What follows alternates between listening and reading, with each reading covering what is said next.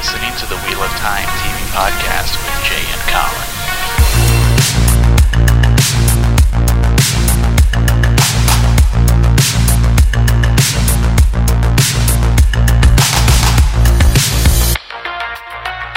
Welcome to Randland, everyone. We are back at the Black Tower. This is your Mahale Colin, joined by the Amerlin Jay. And we're here to talk about Wheel of Time, obviously. Season 1, Episode 5, Blood Calls Blood. This is a very big episode, and there's a lot to discuss.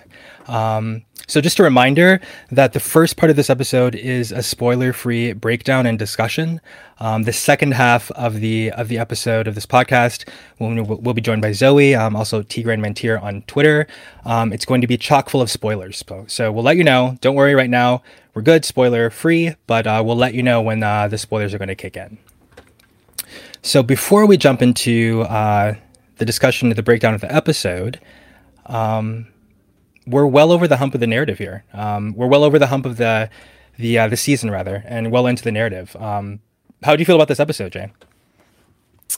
You know, I have mixed feelings about it. Overall, like the episode itself, I was really excited by and happy with. But in terms of like the bigger picture arc, I feel like it's fast, and this is like the first time I really felt like there could have been an episode in between to take us a little bit on the journey, because it seems like we just like reached this milestone and it's been like non-stop, like just checking boxes kind of. Mm-hmm. Yeah. Interesting. Okay. Yeah. No, go ahead. No, I was going to say, that said, like it continues to diverge from the books in like really refreshing and exciting ways. And I feel like it's starting to, you know, early criticism said it leans into like fantasy tropes. And I feel like I'm seeing things that I've never seen before in terms of like the rituals and things like that. So it's really exciting. That's true. That's a really good point. I also am very excited about kind of the ways in which we're seeing new information or new scenes and new things from this world. New in terms of outside of the books, but also new in terms of what we see and have come to expect from this genre and other kind of properties that we've seen like this. So you posed a question for me last week about whether or not I had any concerns or expectations going into this episode, and I'm wondering if you had any concerns or expectations going into the episode 5. I think I did. I think my concern really was what I said, which is like they're just gonna reach Tar Valon so quickly. I was like, how are they gonna do that and like jump forward in the story? And we see that with like the 1 month later opening.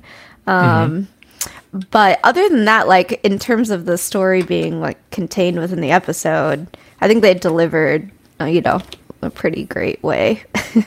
Right. Yeah, I think I had mentioned to you that I did have a concern, and my fear was that episode 4 was so good that I was like, how are they gonna top that? So that was my fear, and like I think that they, instead of like, I don't know, I feel like they didn't necessarily top it, but they kind of just took a different tack, which I'm okay with. The episodes are very, very different, so it's hard to really compare them. But I don't think this episode was disappointing in the least. No, and you know what? My non-book fan friends all texted me, and because 4 was the episode that like hooked them into the show, and so I was nervous a little bit for this episode to see like, are they going to fall off? Are they going to say, oh, it was like a one-hit wonder and like the show sucks? And they were like, episode 5 delivered. Like, I'm totally on board. So that was great. Like, really cool to hear. Even the Virgos. That's That's funny. I have a Virgo friend too who listens to this podcast, so shout out. But he too was like, this may be my favorite episode. He's reading the books. He's in the process of reading the books. He said that this one maybe was his favorite. So we can get into that stuff right now, actually. So so let's kind of dive in.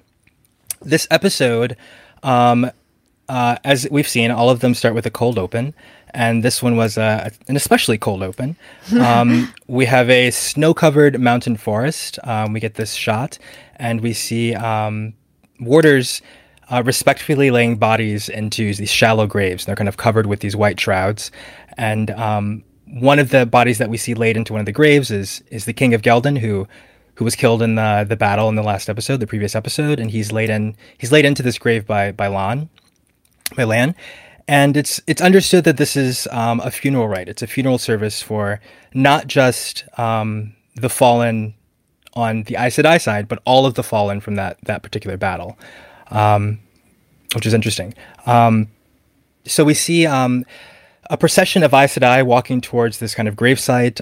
Steppen is at the head of it, and he's holding Karina Sedai's corpse, and he kneels and lays her in the ground. And we see the other warders are arranged around the scene, kind of respectively at their ease. And Nynaeve is seen kind of off to the side in kind of contemplation, and we get this moment of her kind of lightly tugging on her braid for the first time, which is a very direct nod to the books, and I think it was well implemented. Steppen then, as he's laid Karina's body into the ground, he removes her great serpent ring from her finger, and he strings it through a cord that he has around his neck. And he goes to cover her body with the shroud, and he hesitates. And Lan steps in and provides this moment of reassurance by grasping him on the shoulder. And Moiraine moves in, and she places a candle atop of the body after it's covered. And she delivers a line that is actually from the books, and she says, "May the last embrace of the mother welcome you home," which is a line that Shienarans deliver to their dead during funeral rites. Then we see a quick shot of Liandrin kind of subtly nodding in accord, and Lan and Moiraine share this very significant kind of look when this happens, and it reveals a bit of vulnerability about them and between them in this moment. And then after that happens, the camera kind of pulls out and up, and we see this very large aerial view of the entire gravesite, and it shows pretty significant losses, around 30 to 35 bodies, very carefully arranged in two concentric circles in the snow-covered ground. What did you think of the scene? I thought it was awesome, and my first thought was, Rafe talking about going, I forget where they went, like Bali or into the rainforest or something, about rituals, and we joked about them, like, definitely doing some shrooms or something, and I was like, oh, this is finally paying off. And it was written by Celine Song too. Yes. And Rafe did say, like, she was really passionate about, like, researching these rituals and thinking through all the details, and so it was really nice to see this. And, like, even just minor things, I noticed that when they bury people in this show, like, they don't have shoes on, you know, but which is not something like you really think about, but like our funerals, people have shoes on, right? Yeah. But it was a really beautiful shot. I know in the extras, the actors talked about how it happened to be snowing that day, and the cold really added to the emotion and let them, like, be immersed in the scene. And I do think all those subtleties, especially the glance shared between Lan and Moiraine, is very charged. So I thought it was like beautifully done. It's also the first episode directed by Sally Richardson. So I think she did, like, a really great job handling the nuance of those moments. There's a lot of scenes in this that don't have dialogue, that are all performance, which is pretty cool. I agree. I thought the scene was stunning. I thought that it does a great job of kind of setting up the tone and expectations of the episode.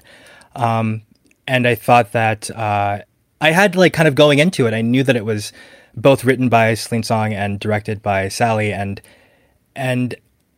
I kind of expected, like, specifically from Celine, like, I expected more kind of emotionally derived writing, if that makes sense. Like, I was looking for her to kind of give us those kind of more kind of deeper emotional moments between the characters. And I think she definitely delivered for this episode.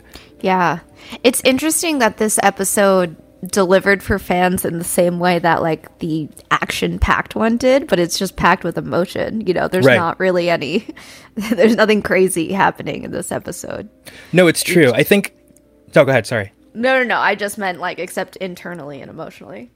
Yeah, totally. I mean, I think there was a lot of kind of internal character development for us, like, understanding, like, what these characters are about, and kind of, like, certain characters specifically, but kind of, like, what their motivations are and what these relationships are, And I think it delivers on that for sure. It was very successful in that way. So as the show opens, the first thing we see is that it is now 1 month later. It's 1 month after this funeral service, after the battle, after everything we saw in episode 4. And I have to admit, like, that was actually a concern I had, that they very easily and quickly, me without any foresight, they kind of like easily cleared that up. Did you feel like that was too fast? I yelled at the TV screen when that. Oh, wow. I yelled at it. And then what really pissed me off is that it was completely unnecessary and redundant, because we get the changing of the seasons. You know, you see that as like a marker, an indicator. Matt says we've been on the road for a month, so you have it. You have the exposition delivered. And then with the Tinker plotline, you see like Perrin's hair is grown out, and like there's all these indicators to show the passage of time. So just show us, don't tell us. I just thought it was tacky and like treating us like we're dumb. That's fair. That's fair. That's very fair. I when I saw it, I was like immediately relieved, because I had anxiety about that, about like how are they going to deal with like getting them, like making this, like getting them to the tower, you know? Yeah, like, and then we crossed hundreds of miles in a day, like right, season exactly, 8 or whatever. Yeah, exactly. So that was a fear I had, and obviously we had different thoughts about the way they handle it. But anyhow, so the Aes Sedai party arrives near Tar Valon. Liandrin's kind of at the head of this procession. Stepan is shown riding his horse, but also leading a riderless horse. Obviously, Carissa dies. We see Logain kind of, he's shackled, and he has like a rope around his neck, and he's kind of being led, and he looks completely dazed and out of it. Moiraine and Lan have another brief moment about returning home. Moiraine makes a case that their travel life is perhaps more home than Tar Valon, because they're never there. And then she makes a comment about Nynaeve eating with the warders each night on their journey, and Lan kind of passes it off about Nynaeve being worried about Stepan. So there's a little kind of like a little jab there. Do you have any thoughts about that? Yeah, I mean, I think we see it later in the episode a bit too, like Moiraine, maybe jealous isn't the word, but feeling vulnerable and or worried about the attention and this sort of relationship that is, or connection that's forming between the two of them. Yeah, it's Rosamund Pike just really delivers in this episode. Like, everything she does is so subtle. And she has that Aes Sedai face where she can just convey so much in a look. So, yeah, I think she's like keeping an eye on whatever's happening around the water fire. No, I think you're right. And I had that thought too when I'm watching, like, it really sometimes feels like, and I'm going to say this, but it doesn't, I don't say it to diminish any other performances, but I just say it to elevate hers. Like, I really feel like she's leading the cast. And it really shows at certain key moments. She's really a stellar performer. So there's another significant look that passes between Lan and Moiraine as they kind of comment on Stepan, who looks so incredibly forlorn in his saddle as they're riding towards the city, and they kind of comment about the idea of a warder outliving his Aes Sedai. And there's a kind of another kind of, like I said, significant kind of moment passes between them before they get into the tower itself. Did you notice that Moiraine says, she replies to Lan and says, Stepan will deliver her ring to the tower. She doesn't say, like, Stepan will be fine. I feel like Moiraine is maybe a little more realistic and doesn't actually think that Stepan is going to survive this. And I think Lan is more hopeful, and I bet that brings him a little bit closer to Nynaeve also, because he says, like, oh, she's just around the fire because she's worried about Stepan, and he's also worried about Stepan. Right. I think Moiraine is less concerned. She's got, like, I mean, she has empathy, but she's also got bigger fish to fry. Right. Yeah. No, I think you're right. I didn't actually notice that, but now that you mention it, that makes sense. And I wouldn't be surprised if that were something that was happening beneath the surface there. So the next thing that we get is, I'm kind of going to stick with this this kind of arc, this Moiraine and Lan and Nynaeve kind of arc for a bit.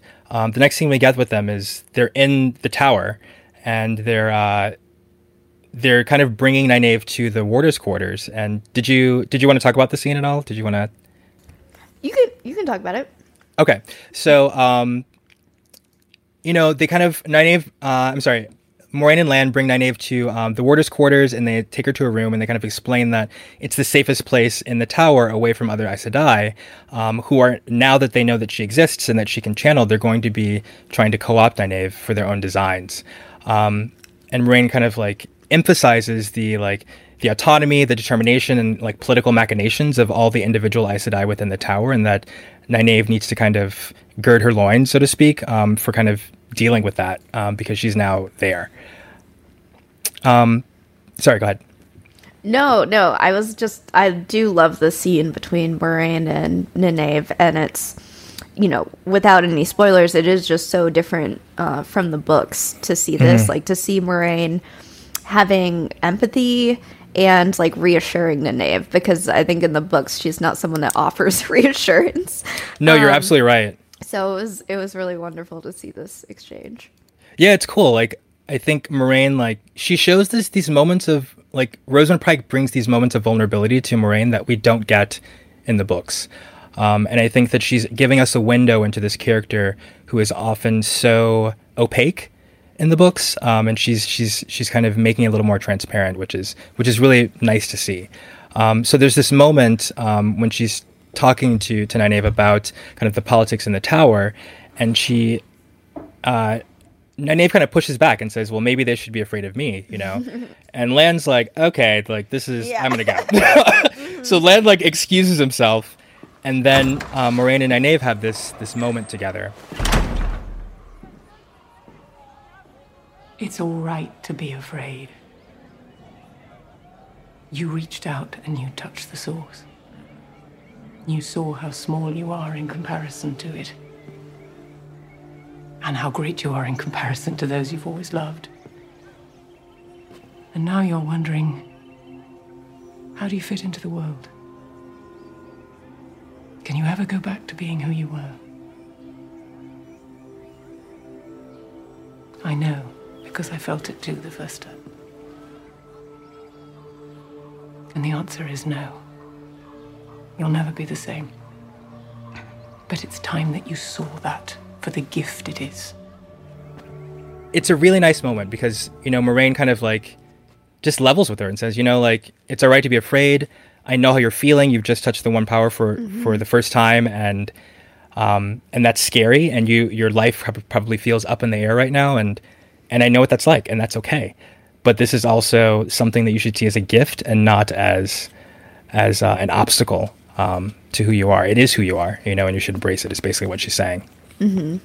I just, it's hard to picture Nynaeve as a novice, like, yeah. How do you go from like that to being a novice? I'm sure Absolutely. She's not going to be happy about this suggestion.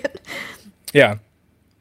Mm-hmm. So Moiraine explains that, she also felt the same way when she was in Nynaeve's position, and Nynaeve kind of listens. And before Moiraine departs, she makes sure to explicitly say to Nynaeve that she would bring her friends to them, or bring her to their friends once she locates them, which I thought was a nice moment. Yeah, that's what I meant, I guess, by reassurance. Yeah. And because Nynaeve doesn't have as much solid ground to not trust Moiraine at this point, and the more involved she is with the tower, she needs to trust somebody. But she's not at that point yet. She's definitely rebelling and being like, Two Rivers folk can take care of themselves. Yeah, I mean, she's got a lot. She's thinking about a lot. There's a lot to deal with. She's missing her friends. She hasn't seen. She doesn't know if they're okay. She's just channeled like immense amounts of the power, and she's like wondering about, questioning herself, but also dealing with these strangers that she has, you know what I mean? But also new feelings about this person who's connected to this person she kind of hates, it doesn't know how to feel about. There's a lot going on there, Yeah. The one thing that kept going through my mind is that while this episode is so focused on the Aes Sedai warder bond, if Nynaeve has any sort of inclinations toward Lan, she's got to see this as like an impossibility because of his connection to Moiraine. You know what I mean? That's like a lifelong bond till death do us part, literally. So I wonder how she's feeling internally about that. Absolutely. I mean, I think that was something that was brought up in the last episode at the kind of campfire scene when Stepan says, like, you know, the bond between an Aes Sedai and a warder is the strongest bond in existence. It's stronger than a husband and a wife. It's stronger than a mother and child, sister, brother. There's no stronger bond. So he explicitly tells her, like, not that he's saying it because he thinks she's in love with Lan, but just kind of telling her, and that's an implication, you know? Yeah. So the next scene we get is, I love the scene. It was just the warders, and it's just a wonderful scene. Lan is entering a dressing chamber, and we see Stepan. He's wearing all whites and kind of like a ceremonial outfit, and he's standing in front of a mirror. And Ivan and Maxim are helping him to properly situate the garment and put the outfit together. And they're also providing like some emotional support for him. It's clear that, or becomes clear that Stepan is wearing funeral rites, and we glean that he's preparing for basically Kyrna's funeral rites. So he begins to impart a story about how he and Kyrna met, and through that story we get a better understanding of the depth and the quality of their specific bond, which I thought was really touching. And maybe for some people it was another one. Okay, here comes Wheel of Time with its story time again. But I thought it was a really nice moment. What do you think about that? I didn't think it was like story time or anything like that. Even for non-book fans, I'll just say this. I think like throughout the books, men are not treated the most fairly. And to see the show so much like fraternal emotional intelligence and just represent men in like in this way, and have these scenes where they're like talking about their feelings and their past and like dealing with grief, I thought was really powerful. And I think the Stepan's backstory, you know, is helpful for us to understand and like show another aspect to the Aes Sedai too. Like, it's a mutually beneficial relationship. It's not just like, I choose you to be my warder, like you serve me now, you know. Right. It is symbiotic that way. And I also just liked, you know, Taylor, Rafe's partner, showing up in this scene. Like keeps having like little quips and funny moments, and like his Maxim and Yvonne's relationship, I think is like really cute and adds like some levity to the very heavy scene and episode. Absolutely. Which I just enjoy. Like it is adding a lot, just like their little moments. It adds so much. And I think that like that we know the nature of the relationship also adds a lot. There's just so much to that scene, and I appreciate it so much. It's really, really good to see that kind of this like positive, non-toxic male fraternal relationship. Yeah. It's like, you know what I mean? It's like really, really refreshing to see on television. It really, really is. So much, yeah. And then, but I do love when Stepan claps back at Lan and says, yes. Yes. Like, let's see you like lose Moiraine and like jump to another woman, buddy. Yeah, exactly. And Lan's like, oh, fair. Yeah, totally. And even before that moment, like there's the moment that Stepan, after he tells them the story of how he and Kyrna bonded, he says, you know, like after that happened, he had to then become worthy of her.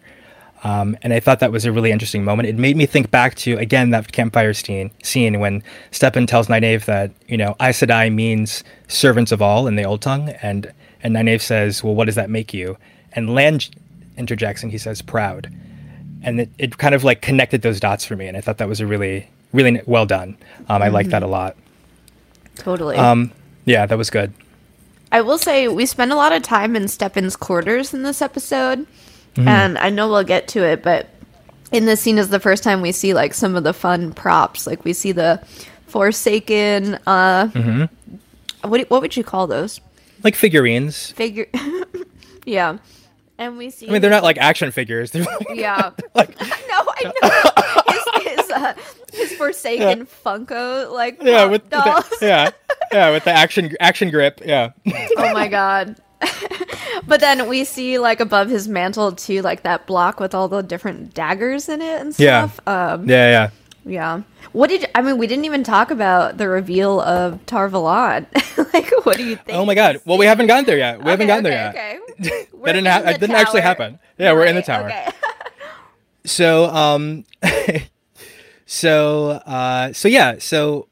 after this kind of like really nice emotional fraternal moment, Stepan kind of leaves his room, and he walks down the aisle, and there's this like gathering of the warders as they're kind of honoring this moment. And I think it's stated before that like the death of an Aes Sedai is something that happens very, very rarely. So this is not only a somber moment, but it's also a very rare moment. So it's interesting to me that they have these. They're actually rites, and like there's specific things and rituals that they do for this moment that they're kind of enacting at this period. So Stepan kind of walks down the hall. He goes up to this kind of this open kind of like lookout, like high up in the tower, and there's a brazier there that's burning, and he places the ring within that kind of molten gold that circumscribes the brazier. And it's just a really nice scene. It's a beautiful shot. I thought it kind of like punctuates the emotionally charged atmosphere of the scene, and it was really well done. I like that a lot. I don't know if you had any thoughts about that particular shot, but I really like that one. I know you mentioned kind of like wanting to see more kind of sweeping shots and scenes that kind of invite us into the expanse of this world, and I thought that was a very quick one, but I thought that did that. Yeah, no, totally. I loved it. yeah, that was good.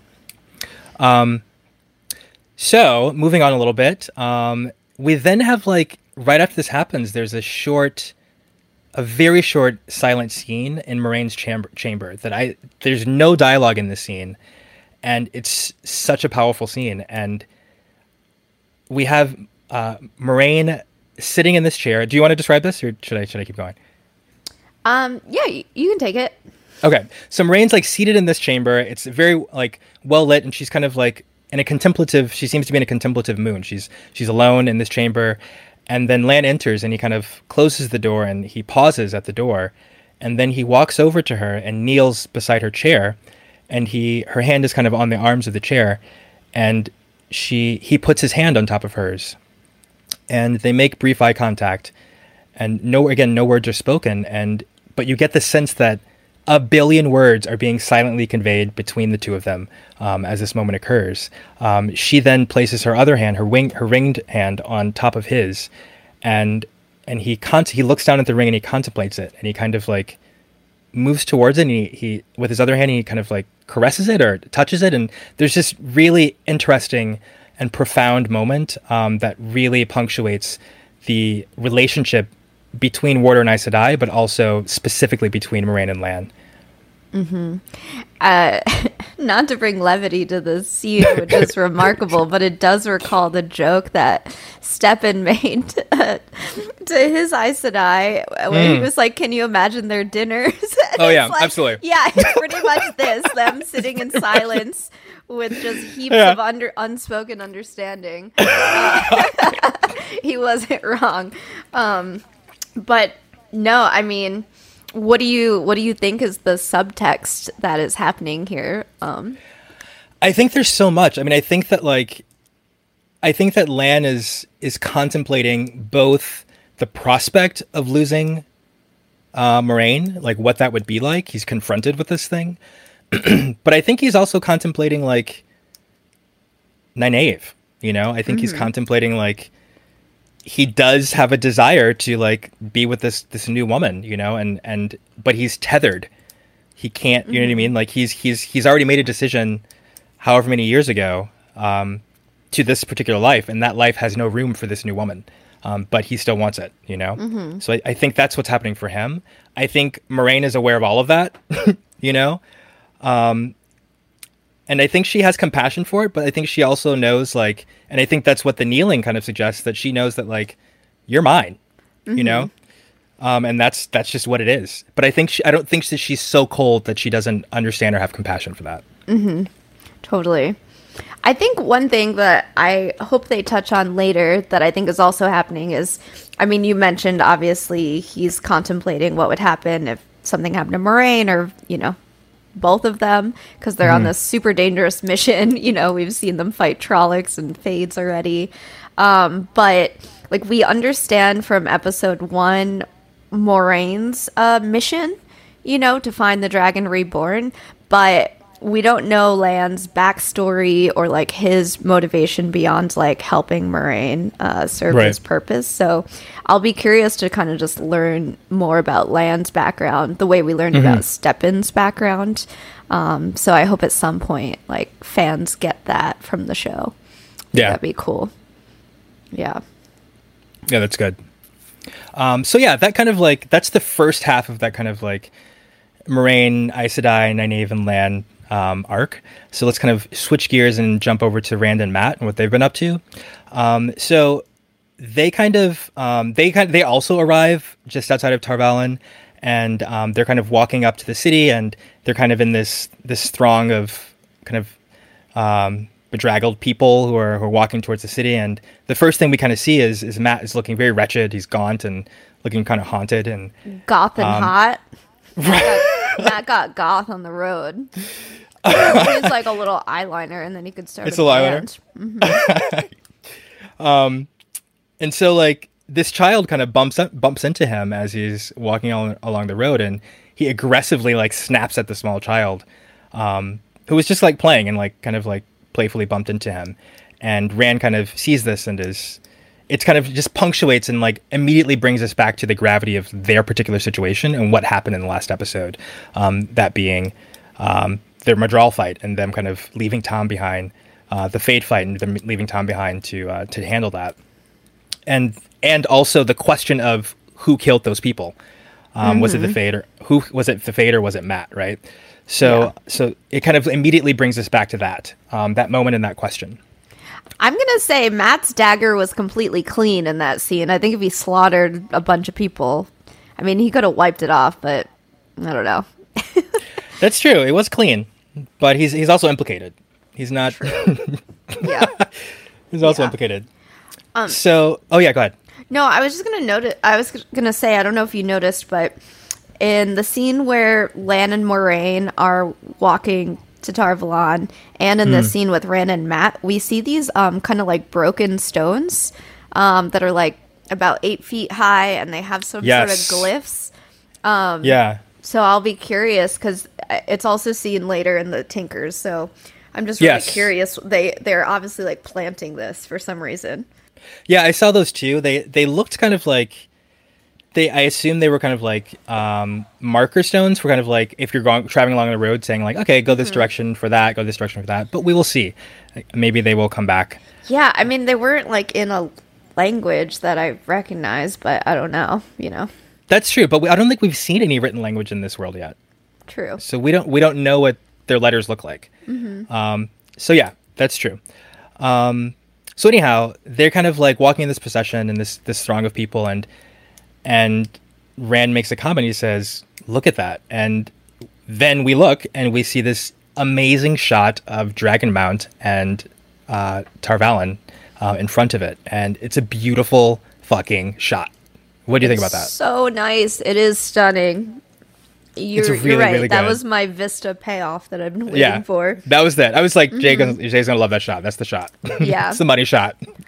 I love the city, and luckily they didn't do like an aerial view like the map in the books that looks like a big vagina island. So it was like pretty nice. Yeah, it was good. It was good. Yeah. I think like I'm curious too. I mean, obviously there's visual effects and, a lot that went into like creating that scene, but I do know they filmed in like beautiful landscapes also. So like I'm sure some of it's like taken from that. So I was like, oh, nice to see it like pay off shooting in the wilderness. Yeah, totally. And Rand makes a comment about like he feels like he's seen that mountain before, and they kind of like go up on this kind of like precipice, and they're looking out over the land, and it's just a really really beautiful shot. And then the next scene there. Oh, God, did you want to say something? Oh no, I was just gonna say like Matt doesn't seem to care that much.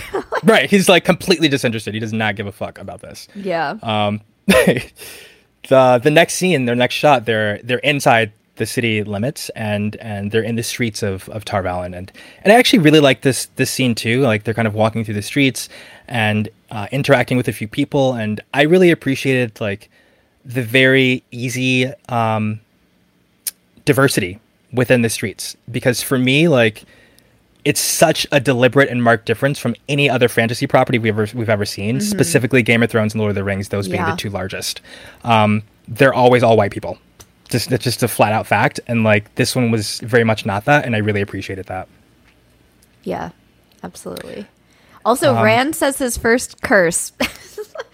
Rand doesn't. Yeah, that's right. Yeah, he says blood and ashes. And I was Yeah. like, oh yeah, because like it happens really fast. You know, the scene of them entering the city. So I had to rewatch it to kind of like take in their reaction. It's like very quick, you know, but yeah. Yeah. But yeah, he does. He did say blood and ashes. Yeah, that was good. I did catch that. So yeah, the boys enter the city. They're kind of roaming through the streets, and we learn that they're looking for an inn that Tom mentioned to them when he was with them, and that an old friend of Tom's runs the inn. So they're kind of searching for the inn, and when they get to this shot where they find the inn, Rand kind of moves out of frame, and some people may have seen this, some people may not have, but right where Rand is standing, when he moves out of frame, behind him, in kind of a doorway in a shop, you can see Paden Fane lurking behind them. And I was like, fuck yes, thank you. Because I was waiting for that. He's lurking everywhere in this episode, yeah. Yeah. So that was good. Did you catch that the first time, or did you have to go back? I did not catch it the first time. I was taking it all in with Rand. Yeah. So yeah, that was good. There's that, and then I think like it kind of cuts to like the first shot we see looking at Rand, and then Rand moves out of frame and we see Paden behind him, like where he was standing, and then it cuts to Rand and Matt entering the inn, and the camera's kind of situated where Fane would be, and maybe we see like a little bit of his cloak, and we hear that whistle again, the kind of noise that he makes. So that was good. So the boys end up getting a room, and they make themselves comfortable. We see kind of like how the dynamic has shifted. Matt's very somber and negative, and Rand seems to be attempting to keep things kind of lighter and positive. And he's also kind of showing concern and frustration over Matt's demeanor. And we see Matt kind of struggling with this kind of concept of what happened in the last episode, like having potentially murdered these people, the Grinwells, and he seems to be more concerned about the possibility of having murdered that young girl. Tell me again. Matt. A little girl on the farm. It wasn't you, Matt. It wasn't you. Tom and I both saw it. Tom's not here.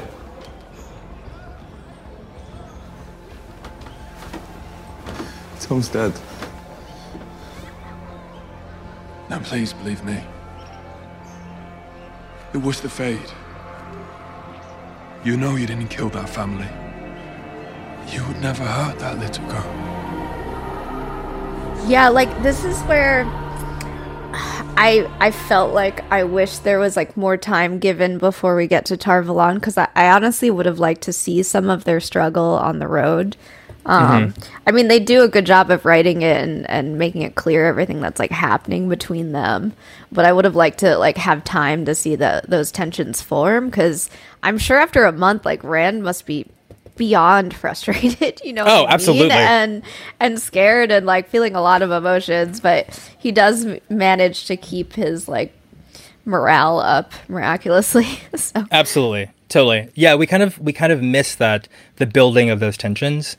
And kind of like that burden on Rand to keep them both alive, keep Matt moving, all of that stuff, keep him positive enough to keep moving. It's got to be a lot for sure. You're right. So after we get this kind of clip of Matt kind of talking about that situation and talking about Tom, and Rand tries to convince him that that it wasn't him that did that. It was the Fade that did it. The next scene we get is a really great scene. And it's Rand in the library of the inn. And we get our first kind of, I think this is the first and only new character we get for this episode, which I appreciate. Oh my God, Colin. I want to know. No, I want to know your reaction. Like, oh. I know you're going to put it on me, but I really want to know what you think first. No. Okay, well, how about this? You describe the scene, and then I'll tell you what I thought.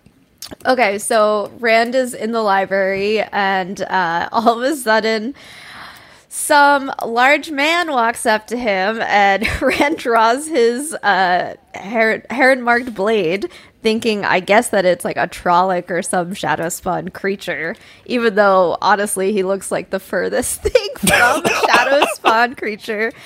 And we get Loyal, who I've always called Loyal, but apparently in this turning it's Loyal. Rand looks stunned and is like very confused until Loyal explains that he's not an ogre, he's an ogier, and from the steading, whatever that may be. And so Rand puts his blade away, starts conversing with this jovial ogier. And I mean, we'd seen sneak peeks, so I feel like people knew what to expect, like pretty much in terms of like his appearance. I was honestly surprised by his personality. Like I was like, whoa, Loyal is cocksure. Like that's what I wrote. Right. I was like, he's so confident and like sarcastic and sort of like a little bit like condescending, to be honest. And oh wow, yeah. And it was very different from the books, where I feel like he's like nervous and more timid, and a little like maybe clumsier. So yeah, I mean, you can describe the rest of the scene, but that's like our first intro to Loyal. And yeah, I will say, you know, he thinks that Rand is an Aiel. And Rand's like, I'm not an Aiel, I'm from the Two Rivers. And Loyal says, oh, an Aielman from the Two Rivers who says he's not an Aielman. Like, what an oddity. I love oddities. So that's like the first time it's been called out. We did see the Aiel with red hair back in Breen Spring. So this is the first time it's like being connected to Rand in some way, which is definitely interesting. Right. So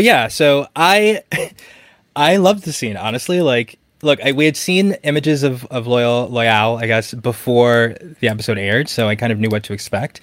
And the first thing I have to say is that I was completely absorbed in the scene. I think the performance is absolutely stellar. I personally think that, you know, Hamad is killing the performance with Loyal. It's great. And I found myself just absorbed in the scene, and I noticed myself unconsciously smiling while he was on the screen, because I felt like he really captured the loyalness of that character, which was really nice. And I admit that like it wasn't necessarily the exact thing that we imagine maybe when we read the description in the book, but I think it's very obvious that what's being conveyed is that this is another species that is neither human nor Trolloc, right? So I think that's very, very well conveyed. And I have no problems with it. Like, I think it's great. I think that, like, for me, what I thought about was, I had a particular thought when we first entered Tar Valon. I had expectations, because that's one thing, and I think we all have, as fans, like, maybe have expectations of particular moments, or there are certain moments that really stick out in us, and we're itching to see those moments on screen. And seeing Tar Valon was one of those, I think, probably for a lot of people. But something specific for me was seeing ogre stonemasonry, in Tar Valon. You know what I mean? I wanted to see like shops that look like waves like blowing in the breeze. I wanted to see like, you know what I mean, like buildings that were like that looked like all sorts of crazy fantastical things, you know? And they didn't do that, and that's okay. And I had to kind of just like let that go. And I feel like the appearance of Loyal was another one of those kind of things where it's like, okay, we're gonna have to let certain things go, you know? Right. He's not as large as I imagined. Like, he doesn't look as large as a Trolloc to me, you know? Like, Rand is very tall, and he's like a little bit taller than him. And you're right, though, like when I saw the wide shot of Tar Valon, I was looking for kind of like the bridges between buildings and like a little bit more fantastical, but it's definitely more like grounded and real architecture. But they went more like this intricate, like lattice style stonework everywhere, which we even see in like the inn that Rand and Matt are staying in. And I thought that was like really nice, and it allows for like all this like light to shine in, which is cool. But Loyal is different than how I had pictured him, but I love the way they approached it, because it allows him to like be physically there and not like CG or anything, like, you know, and to play off the other performers, which I think is like nice, you know. And I agree, the performance is like great. Yeah. But yeah, he's definitely like way more confident than I imagined. It'll be interesting to see more scenes with him. Yeah, absolutely. I'm looking forward to that for sure. So they have this moment, this conversation, and then they're interrupted by the sounds of the Aes Sedai returning to the city. And this is kind of overlapping with the scenes that we just talked about. And they kind of go to the city and they can see go to the window rather, and they can see the procession of Logain being paraded through the streets. Rand sees Mat kind of like roaming around in the streets, and he leaves Loial to go catch up with Mat, promising to meet up with him later. So Rand then catches up with Mat, who's watching the procession from a window. And at this point, we see our second glimpse of Fane, who is just kind of like watching all of this from this alcove behind some bird cages, and then again behind a group of novices who are moving through the street. So this procession winds through the streets, and Stepan is seen again leading Kyrna's horse. The crowd notices that there's a backwards boot in the stirrup of this empty horse, and they kind of, I think, know what that means. And again, like, it's not very often that an Aes Sedai is killed, so there seems to be they seem to be taken aback. There's some gasping and whatnot. Logain is seen shackled and seated within the same cage, and as he's being led through the streets, he notices these two boys, Mat and Rand, seated up in this window. And this is as people are like throwing food and jeering at him. And he appears to focus on Mat, who looks like absolute shit, or hot, depending on what you think of it. And Mat begins to Logain begins to like laugh maniacally as he's looking at Mat. And there's this moment, this kind of cinematic moment where they're looking at each other, and Logain's like laughing maniacally, and kind of like his face is pressed up against the bars, and Mat is kind of like absorbed in this moment. And then it breaks, and it seems as though that whole thing was just in Mat's head, and Logain never laughed and never looked at him. Did you have any thoughts about that?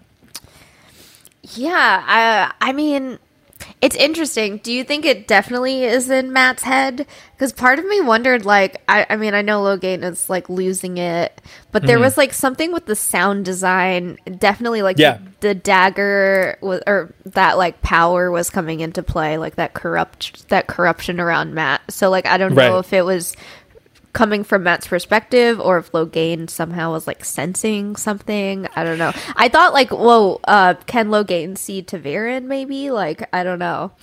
Right. I'm not sure. I think they did a good job of kind of leaving that up to so many different variables that they've introduced at this point, but something happened there, you know? And we don't know exactly what it was, but there was something that seemed to have transpired between Logain and Mat in that moment. For me, I felt like, oh, that was in Mat's head, but I'm not exactly sure what part was in Mat's head and what part was real.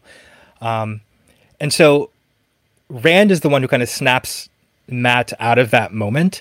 And we get this kind of moment between the two of them where Mat is actually tearful. He's got tears in his eyes, and he forces Rand to promise him that, as they're looking at Logain, that he won't let Mat become like Logain if it turns out that Mat can channel. And Rand makes that promise, and then he asks Mat to make that same promise. Let's make a deal. Alright? Alright. If it turns out it's one of us, that you or me can channel, we won't let each other become like that. I'm serious. I don't give a shit about this prophecy nonsense. Aes Sedai, dragons, whatever. I won't be like that. You won't. You don't know that.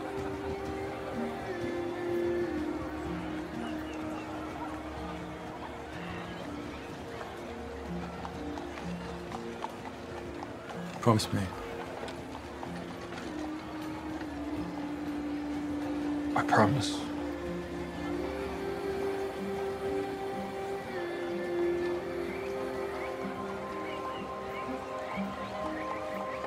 You do the same for me? You bet. I thought it was really deftly handled, and shows, Matt's state of mind right now. I don't think Matt has much hope. And, he says, like, I don't give a shit about the prophecy, and it's just nice to see, like, Rand is so fucking caring. I think Tigraine said he's like a ray of sunshine. Yeah. And he really is. Yeah. What about Yeah. you? What do you think? No, I think it's a really sweet moment, and for me, like, I was struck. The thing I was maybe most struck by with that exchange was Matt's reply, because Rand says, he promises, and then Rand says, you would do the same for me, right? And Matt says, you bet. And it's kind of like a throwaway, Yeah. like it's a throwaway, like it's really non-committal, and it's not the exact same words that Rand said, and Yeah. and Rand takes that in, and I think to your point, like, if we had seen maybe those scenes of them on the road for a month and like the trials that Rand had to deal with as a result of Matt being ill, we would understand the impact even more. But I think Yosh did a great job in showing Rand absorbing that information. I thought that was really, really good. Yeah.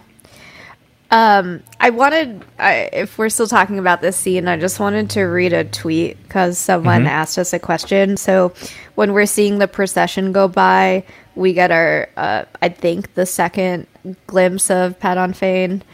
And he's like, sitting in sort of like an alleyway or threshold to a building, and there's bird cages around as like Logain's cage goes by. And someone said, love the visual metaphor here in episode 5 of Padon Fane being in a shot with a bunch of bird cages.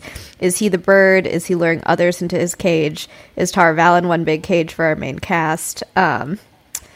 And yeah, I don't know. And I was also thinking about it too, because he's always like whistling, and maybe it's kind of like the bird sound, Right. I saw that tweet too. That was actually really good. Yeah, I really liked that.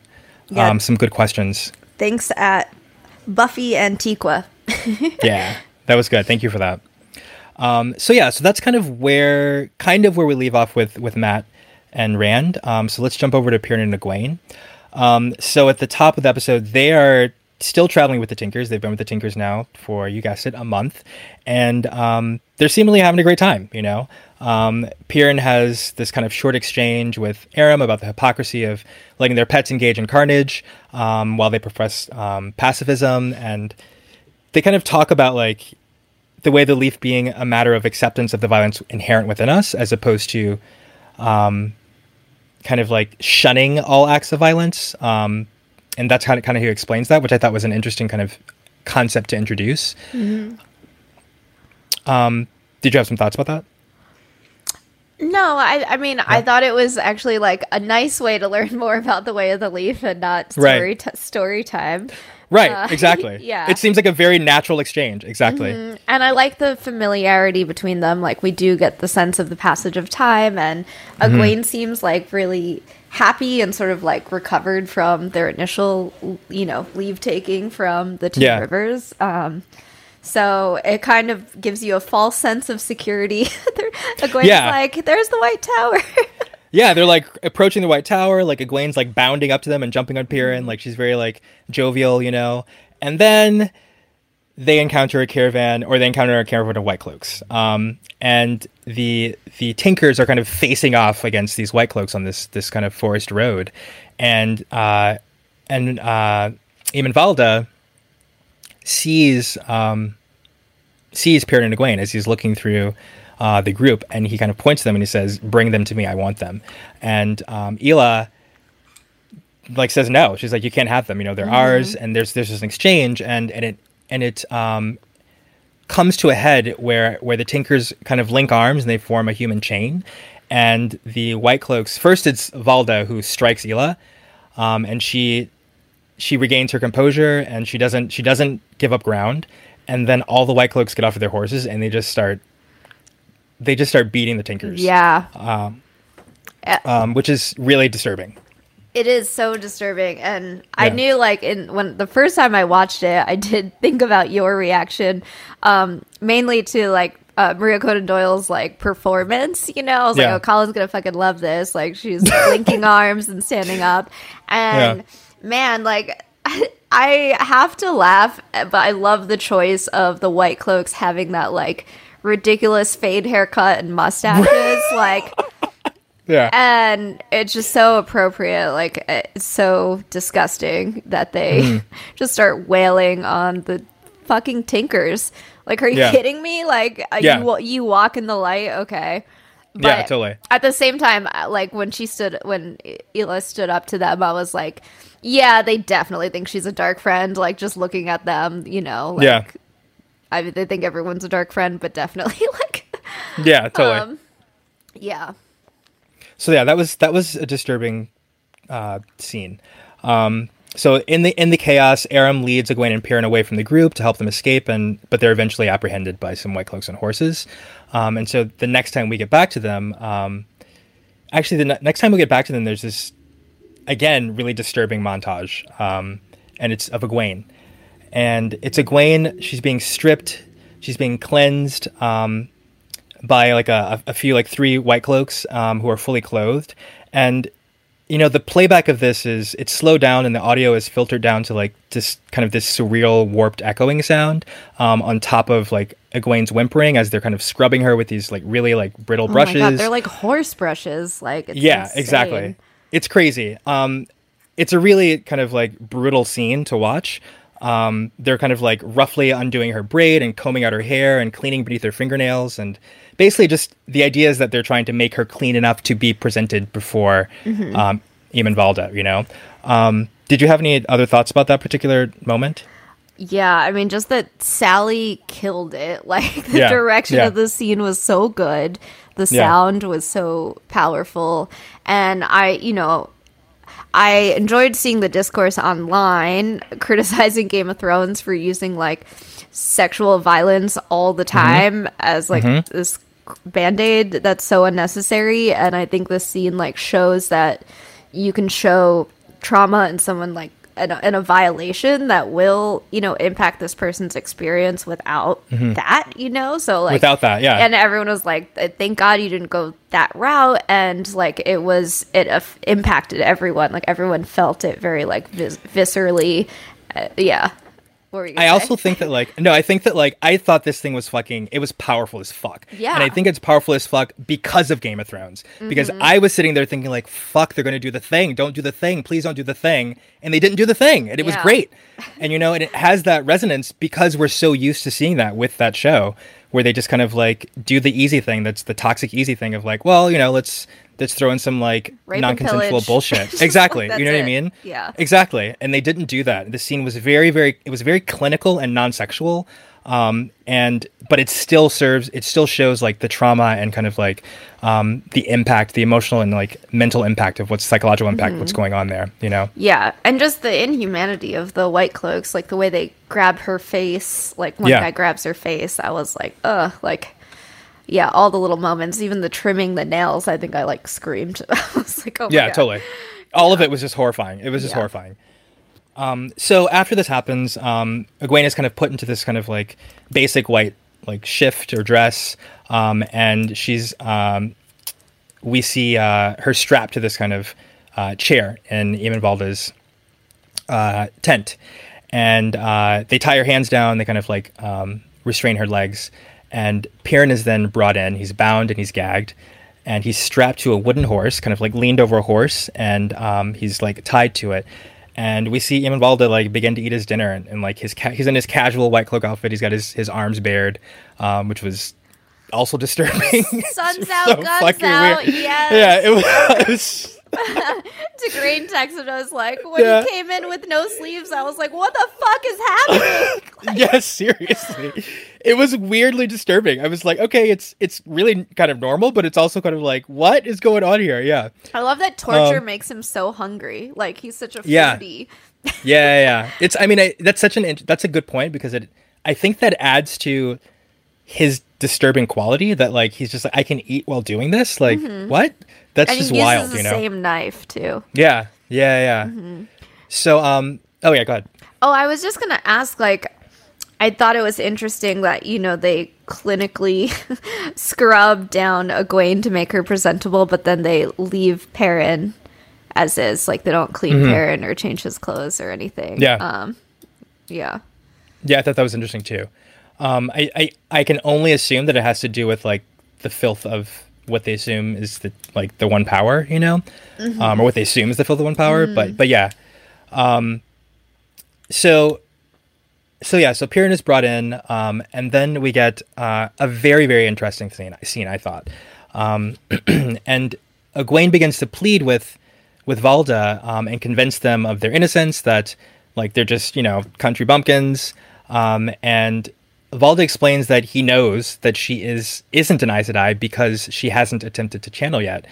But he also explains that an Aes Sedai once told him that hand gestures were superfluous to channeling. Sir, please. Call me Child Valda. Your authority is in the light, not me. Child Valda. We are not who you think. We're nothing, we're not... We are all someone important under the light. But you're right. You're not who I thought you were. And Aes Sedai would have tried to channel already. So I would have taken your hands already. You know, one of those witches once told me that you don't actually need your hands to channel. That the use of the hands of any motions or words is just a crutch. I can't channel. There. We've proved it then. Because Aes Sedai certainly cannot lie, as much as they're able to twist the truth. I thought this was like a really critical discussion to see this particular thing being addressed. And we kind of talked about this the last episode. So I was happy to see them kind of like addressing this thing. And obviously it also leads into what happens later in the episode. And so we get this moment also where, you know, Valda is giving some interesting insight into his motives. And he knows he's not going to get a ring from killing Egwene because she doesn't have one, but he's also interested in, he wants her to basically confess, you know, to being a channeler, you know? So yeah, it's a really intriguing scene. So he attempts to force her to incriminate herself by leveraging Piran against her, right? He places a blade against her neck and tells her to stop him from killing her, and she refuses. She denies that she can, and so we also get this moment where he says, you know, she attempts to invoke his own oaths against him, and he says, "What makes you think I'm a man who stays true to his oaths?" Which I thought was just a chilling line. Yeah. I mean, it's not something that it's not shocking in so much as we don't already know this about him, but for him to just blatantly say it, I think is chilling. Yeah, well, it is interesting because he's making all of this effort to prove that he's right, you know, Right. that she can channel. And at the same time, he's like maybe cluing us in that he breaks the rules and doesn't give a fuck. Right. Like, or like breaks his own code kind of thing. He breaks his you own know? code, yeah. Or that like he has a code that is superior to the code of the White Cloaks. Maybe. Right. Yeah, that Like is he has two better- codes. Yeah, like he has two codes and one is superior to the other. Like the White Cloak code takes a backseat to his own code, you know? Yeah. Definitely. So that was interesting. So Egwene challenges him and promises to exact revenge in her next life. And so then like Valda like disinfects the knife with some wine and walks over to Piran and rips the back of his shirt. He starts to like slice very methodically and slowly slice into Piran's back, which at this point Egwene is struggling. She's yelling for him to stop. Piran starts screaming, and this is the first time when we see something happen to Piran. The camera kind of cuts to Piran's face as he's screaming and struggling under this knife, and we see his eyes kind of shift color from brown to gold. What do you think about this moment? Yeah, it was cool. Like I wasn't expecting it, I guess, like that, or like I just wasn't expecting it right then. Yeah. But, I mean, Valda is playing like tic-tac-toe with his back. Like when he took that big ass knife, I was like, oh fuck! Like he's not just like he's like carving him up. So yeah, it was. I thought it was like well done. Interesting. Yeah, it was interesting. I mean, I think we can say that like this is definitely a departure from the books. So it was interesting to see how they manifested some of the things that happened in the books in the first book. And this is definitely an interesting and new turn. So yeah, I'm curious to see how it plays out. But while he's carving up Piran, he delivers this line, and this is when we really get some insight into his motivations, and we learn that he believes that humans are meant to struggle, that we're put on this earth, that they're put on the earth to struggle and scrounge for what they get in life, what they need in life, and that people who can channel have access to this power that puts them on a godlike status, and that there's the only explanation for that is that it's from the Dark One, and that is the code that supersedes the White Cloak. I think that supersedes the White Cloak code, and that's what Valda thinks is his own personal calling to the world. Yeah, that's what he professes. So yeah, we get this kind of insight into Valda's motivations, and then after this happens, he kind of leaves it on the floor. He says, so either one thing is going to happen: someone's going to die, and either he says to Egwene, like, you channel, and I'm going to kill you and let Piran go, or you don't channel, and I'm going to kill Piran and let you go. And he kind of leaves that on the floor and walks out of the room, and before he leaves, he kind of removes Piran's gag from his mouth. So, yeah, go ahead. No, I was going to say, like, obviously he's pausing the torture, but he wants them to talk, Yes, yeah. Yeah. Exactly. He wants them to talk. That's why he removes the gag. So when we come back to the scene, it's after dark. They've been there for presumably a fair amount of time alone, the two of them alone. And we see Egwene kind of struggling to embrace the power and summon this knife that Valda was using from off the table. And finally, we get this moment where Piran tells his deep, dark secret. And he tells Egwene what happened during Winter Night. And he shares that burden.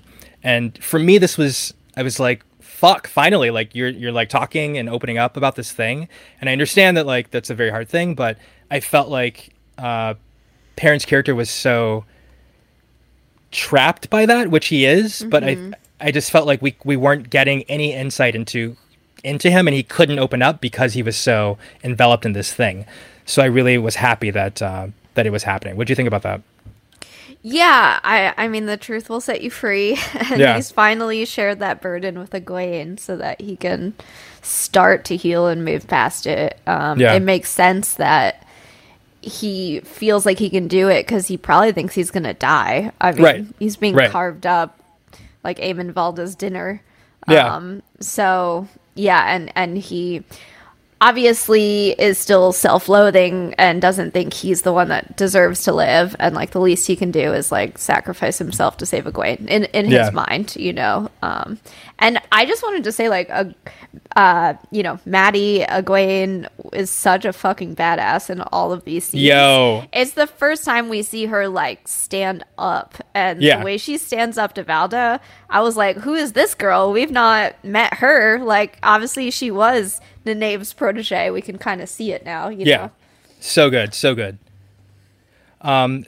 we see that happen, and Piran like opens up to Egwene about what happened, and she reassures him and lets him know that, like, it wasn't his fault. And right when that happened is kind of when Valda re-enters the scene, and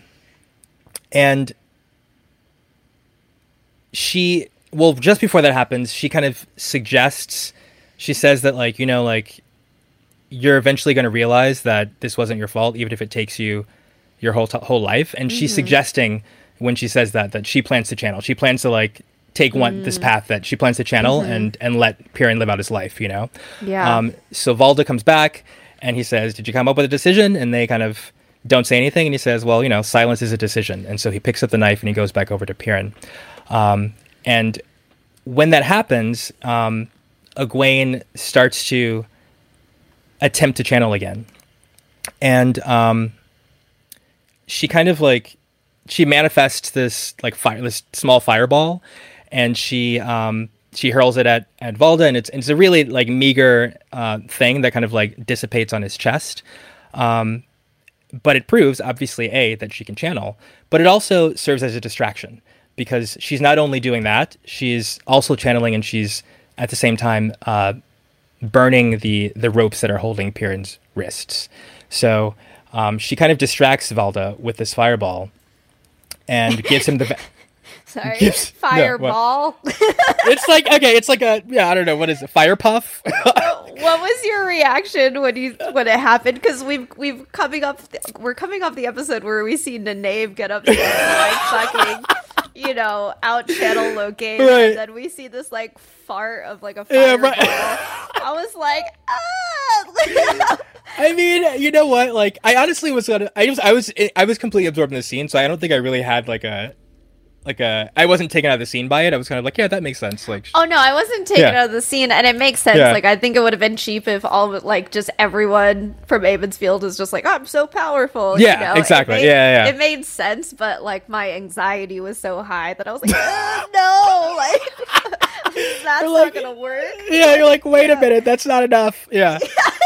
No. But it was an interesting moment because like it showed Egwene's like obviously like her determination, but also her resourcefulness and intelligence in knowing that like she probably couldn't manifest enough to really turn the tide there with just the fire, but she could manifest enough to distract him while she did something else that only requires even less of the power than she was using to do that to really turn the tide of the situation, right? So it really shows Egwene's intelligence and resourcefulness there, which was really nice. So Valda is distracted, and Piran gets up, and he's like enraged. His eyes are like glowing gold. He starts growling, and Valda is taken aback. He's surprised. You can see him look into Piran's eyes and think like, "What the fuck is going on? What are you?" He drops the knife. Egwene in that time has freed herself, and then she gets up and she stabs Valda in the shoulder. In which case, there's complete frenzied chaos going out. You hear it through the tent. You can hear frenzied chaos going on throughout the camp. There seems to be like growling and howling throughout the camp. And the two of them bolt from the tent, but not before Egwene grabs the collection of Aes Sedai rings. Yeah, that was awesome. Yes. Boss So she grabs move. she grabs that collection of rings, and they get the fuck out of there. Dude, if stabbing Valda wasn't enough to make him never forget stealing his ring collection, oh my god. And He was already out for blood, so like God knows what he's out for now. And, my Warder, our editor, Matt, like, yelled at the TV screen also because she just, she stabs him in the neck, which definitely could be fatal. But he wanted her to go full Nynaeve, which Nynaeve is very good at just, like, stab. And it's like, you gotta... No, we've seen her do it, like, oh, no, you're right. Now, and I'm like, Egwene, take a page from Nynaeve's book and, like, stab. Nynaeve needs to add like the shanking to the wisdom training, obviously. Yeah, This is how you stab a man. Mm-hmm. So those two like book it out of there. On the way out, we see like just pandemonium happening outside. There's white cloaks being like dragged through a tent, like back into a tent. There's growling wolves chasing them around. And one white cloak attempts to stop them. This wolf takes them out. And then there's this moment where Piran and Egwene come face to face with this wolf. Piran says, like, this wolf's not going to hurt us. Egwene's like, how do you know? And then that's what happens. The wolf doesn't hurt him.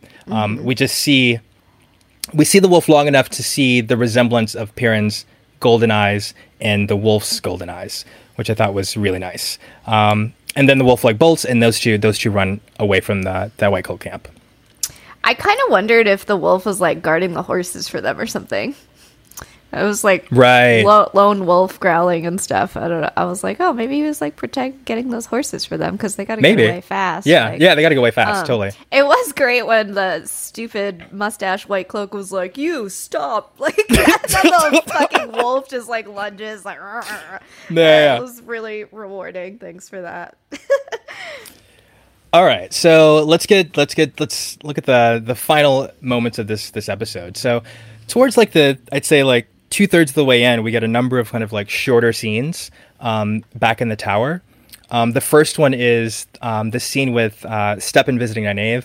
He goes to her, and presumably she has been giving him kind of herbs over the course of their journey to Tar Valon to help with his mood after dealing with the loss of Kyrna. And he's back, and he's kind of visibly drunk, and he's asking for some more of those herbs for sleeping.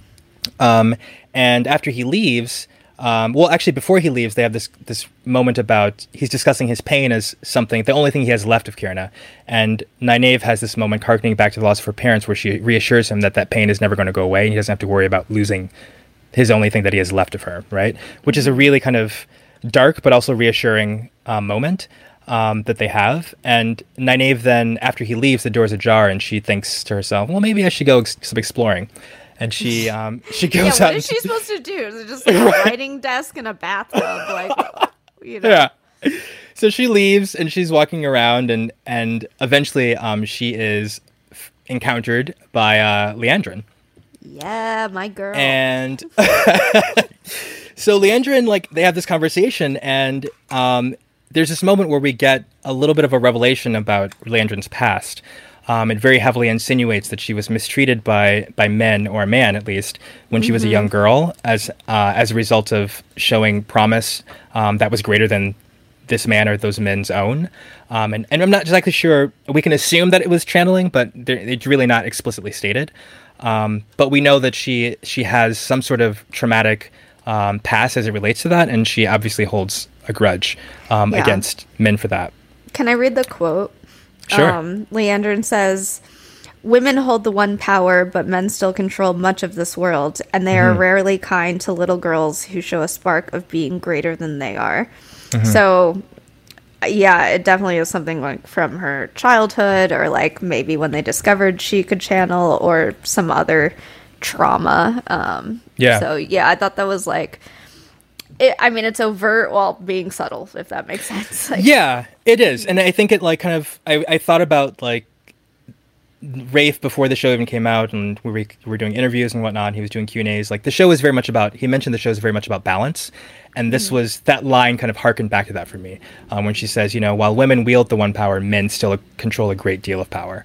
And so it kind of harken back to that moment about the idea of balance and power balances. So that was you're right. It was kind of it was heavy-handed, but also like velvet gloved.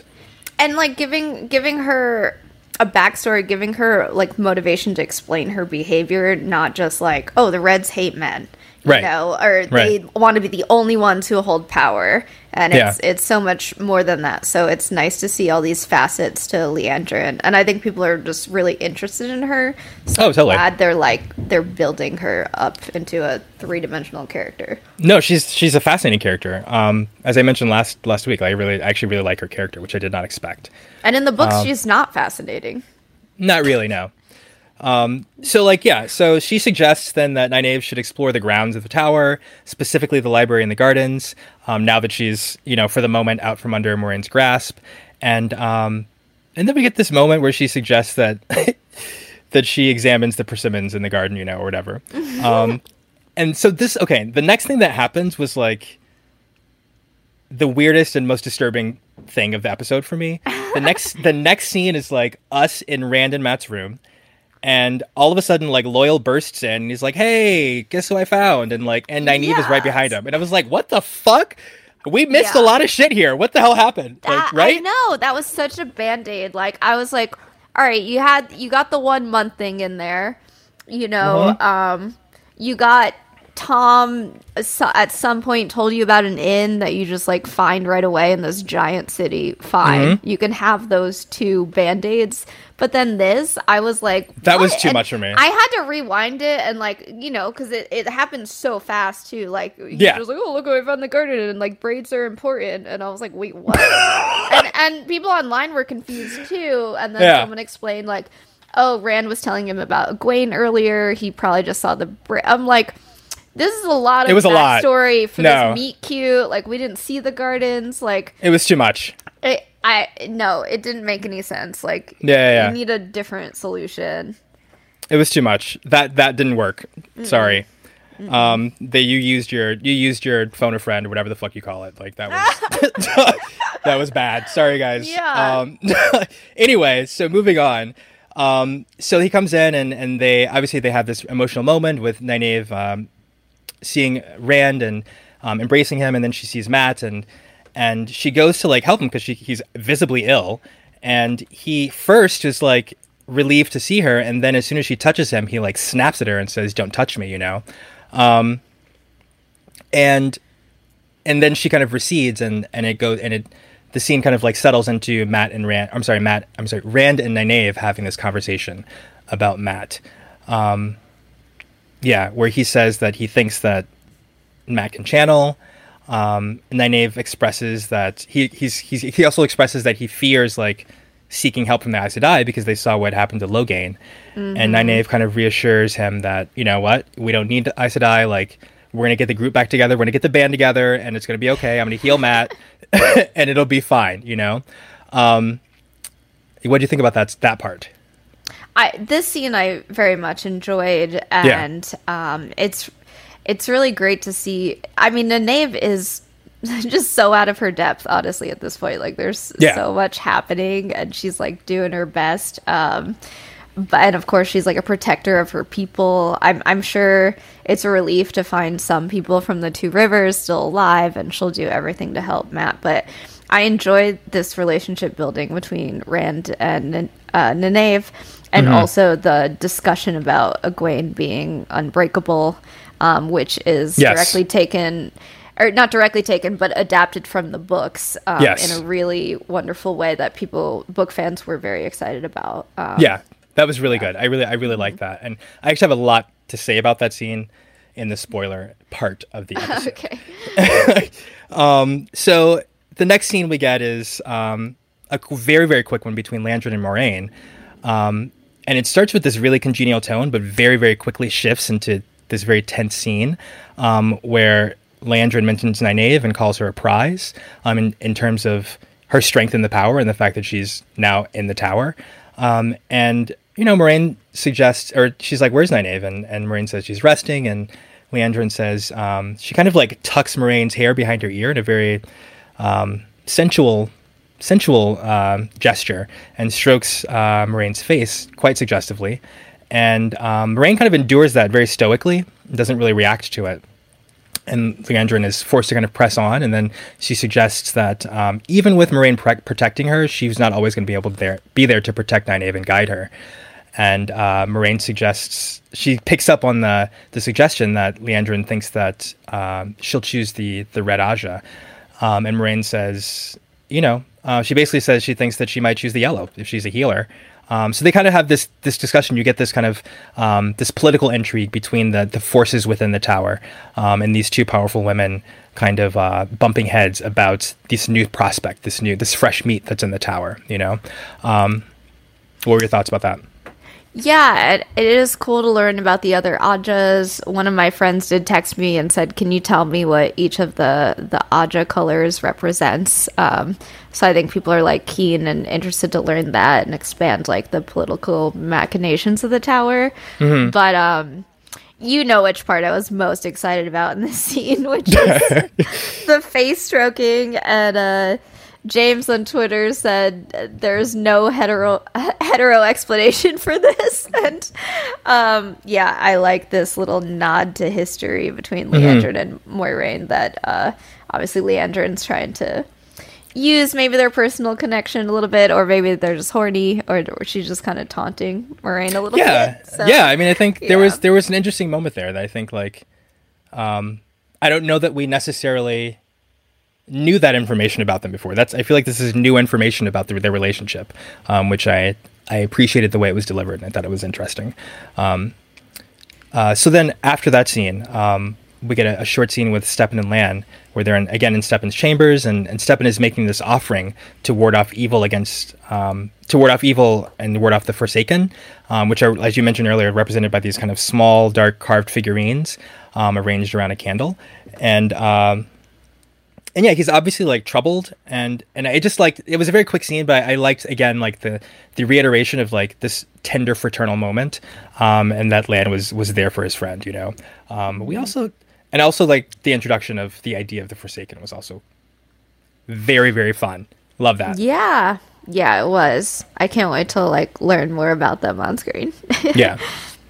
Okay, so I'm trying to move along here. The next scene here is Moiraine and Alanna. And I think they're in Moraine's room, and we immediately understand that Alanna has offered to bond Stepan, kind of as a quote-unquote replacement bond for what he's lost with Kyrna. And they end up discussing like the actual depth of Stepan's pain, and Moiraine mentions that she's heard of like a technique for releasing the bond between Aes Sedai and Warder, and it suggests that she feels like she might have to at some point have to do that to maybe protect Lan from Stepan's fate. And I feel like the episode is kind of building up to this question, you know. This is something that's been in her mind as we've seen kind of the first half of this arc in the episode. And Alanna reassures her that, you know, she'll be around for a long time. She doesn't have to worry about that. And then she kind of like pries a little bit into what Moiraine's been up to. Like, hey, what have you been up to these last years since you've been out of the tower? And Moiraine, in true Moiraine fashion, like deflects, changes the subject. And then they kind of get in this conversation about the figureheads of power within the tower. Alanna mentions that the Amyrlin Seat is returning to the tower from Caemlyn, and she's looking for answers. She's looking for someone to answer for what went wrong with the Loghain situation, because what happened was not supposed to. That's not what's supposed to happen when you capture a man who can channel. So she's looking for some heads, you know, and so we learn that not only is the Amyrlin kind of upset with the situation, everyone who was involved with it, not only was it bungled, so to speak, but like an Aes Sedai was killed in the process. But also we learned very explicitly that there are 3 very strong heads of power in the tower. Those being Liandrin, who seems to be gathering some people behind her, the Amyrlin, who is the leader of the White Tower, and Alanna suggests that Moiraine is someone who is powerful enough to kind of go against both of them. What do you think about that scene? Yeah, I mean, first off, I love just the setting for this scene, that like dorm style, like 2 friends catching up, but obviously exchanging really important information. And obviously, you know, Alanna makes a comment about how Moiraine's quarters are so bare because she's not in the tower ever, and she just wants her to engage. Like, Moiraine is powerful. Obviously, she's very strong in the One Power, and people respect her, but she's not, you know, she's been absent from this game of tower politics. Mm-hmm. I also think it's, like, interesting, like, why would Moiraine take any blame for what happened for Loghain? Like, she wasn't even sent on that mission. Like, that's the Red and the Green's jobs. Like, yeah. Liandrin her head should be on the block. But she says, you know, you've made 2 powerful enemies, so I think they're definitely teeing up the Amyrlin Seat's return, and it'll be really exciting. Yeah, totally. Yeah, I'm anxious to see this next episode when she gets back. So then the next scene is another kind of short scene. We see Stepan kind of pouring some tea for Lan, and they're having this moment kind of joking. It's a really nice moment where they're joking about Stepan like potentially taking Alanna's offer and joining the Alanna Maxim Ivan team. And there's an ease with which they discuss that dynamic and the sexuality inherent to that dynamic, and that is really refreshing to see, especially between 2 presumably straight men in this world, you know, like, again, it's just a nice moment. And the conversation then shifts to Lan and Nynaeve, and Stepan's kind of like, hey, what's up with this hot chick that you picked up, you know, like in this village, you know, and Lan's like kind of being very reticent about discussing it, or even what are like you talking about? Yeah, exactly. Yeah. what chick? Yeah, exactly. So yeah, we see kind of, again, I think this is hammering home Lan's kind of being between 2 worlds and being between like the path that he's chosen and this new possibility that has presented itself, you know. And so all of this whole episode seems to have occurred basically in the course of one day. And we get, I'm going to take a moment to acknowledge that like we get this really cool, again, sweeping shot of like Tar Valon and the Dragon Mount, but at night. And like, that was actually the money shot for me. That was gorgeous. Like the night shot was awesome. Yeah. So we get this shot, and then we get dawn rising on Tar Valon, and Lan wakes up, and he seems to have been drugged. He's holding this empty teacup. Stepan's gone. He goes over to the table and sees the herbs, and then he sees the dagger gone from the mantle, and he already knows what's happened. And he books it out of the room. He's running through the halls, and he's looking for Stepan, and he finally finds him kneeling at the foot of one of those statues in the kind of the warder hall. And Stepan has presumably taken his own life with one of these daggers from his mantelpiece. Did you have any thoughts about that scene? Yeah, I mean, I thought it was interesting and like a good choice that he basically committed like seppuku, like the Japanese like disembowelment or like belly cutting. Because I know they researched a lot of different rituals, and Robert Jordan also like borrowed a lot from different cultures that he was inspired by, you know, so it seemed like an authentic way for him to commit suicide in this world, like in front of the warder statue. I thought they did a good job of like Lan waking up dazed, and he sees like the tea, and you put it all together, like why Stepan went to Nynaeve. And I thought it was powerful. Like Lan is running, and he knows he knows what he's gonna find. He already knows. He already knows. Totally. Yes. So this kind of leads into the final scene of the episode, we see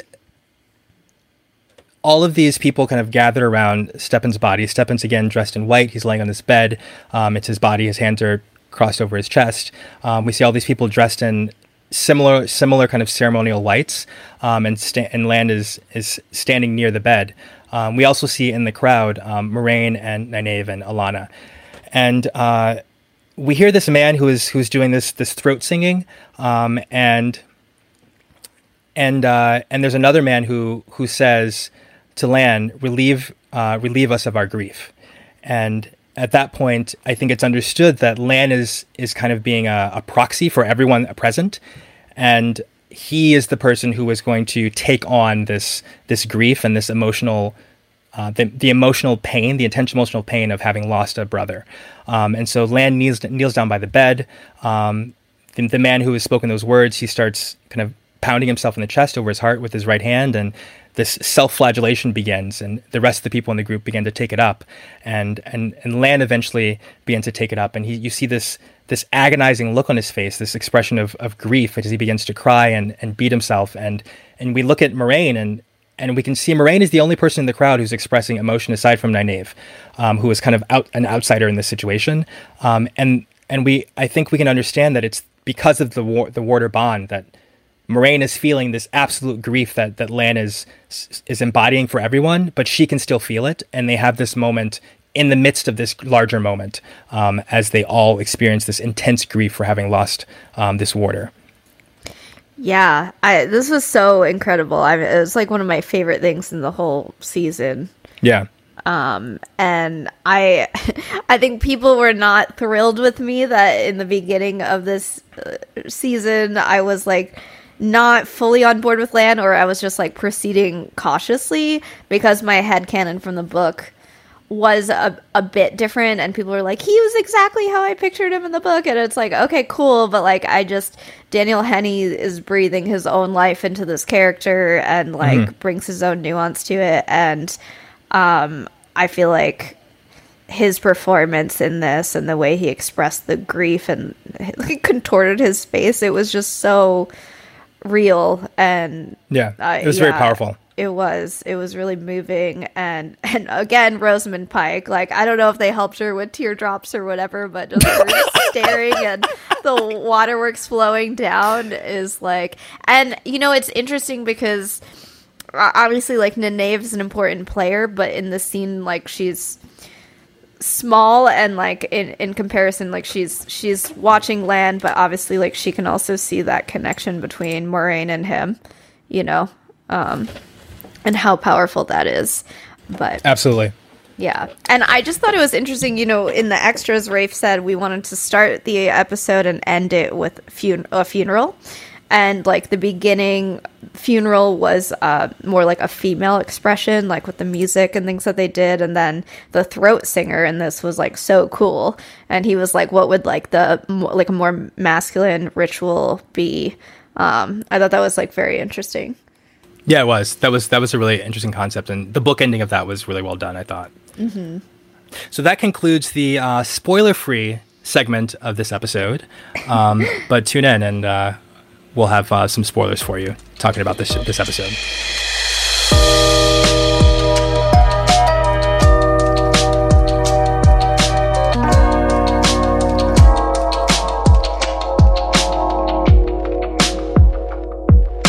All right. Next up, we're going to be talking about nonstop spoilers, talking about the book and the TV show. And we are joined by Tigraine of Twitter of Time.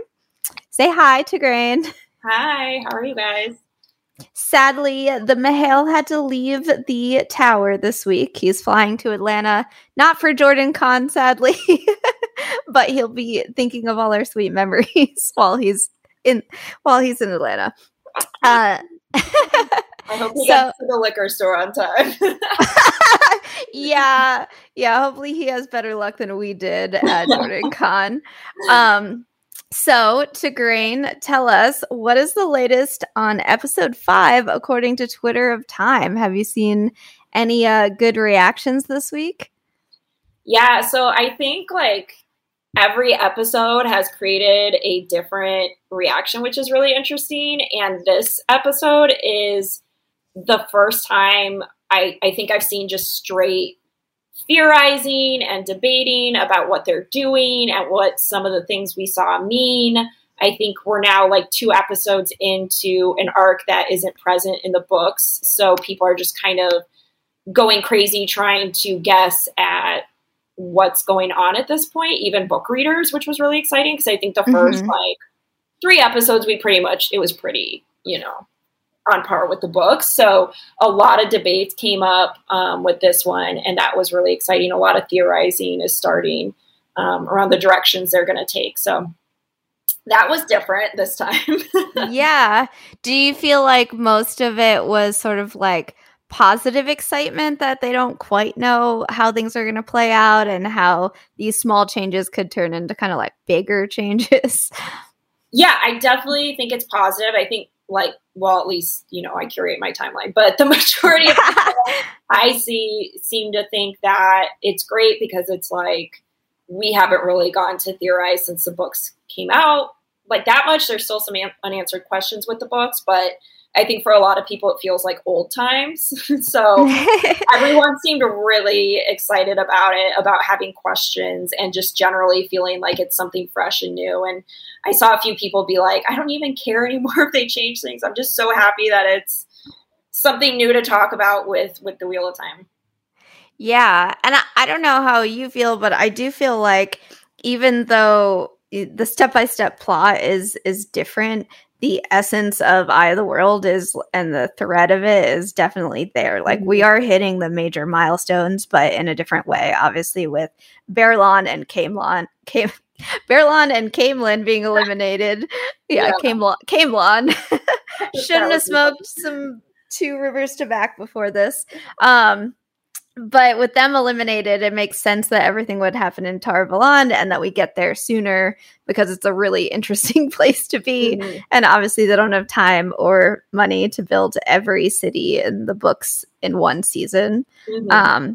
But we did get our first look at Tar Valon. So what did you think of it as a book fan? I mean, I thought it was beautiful. I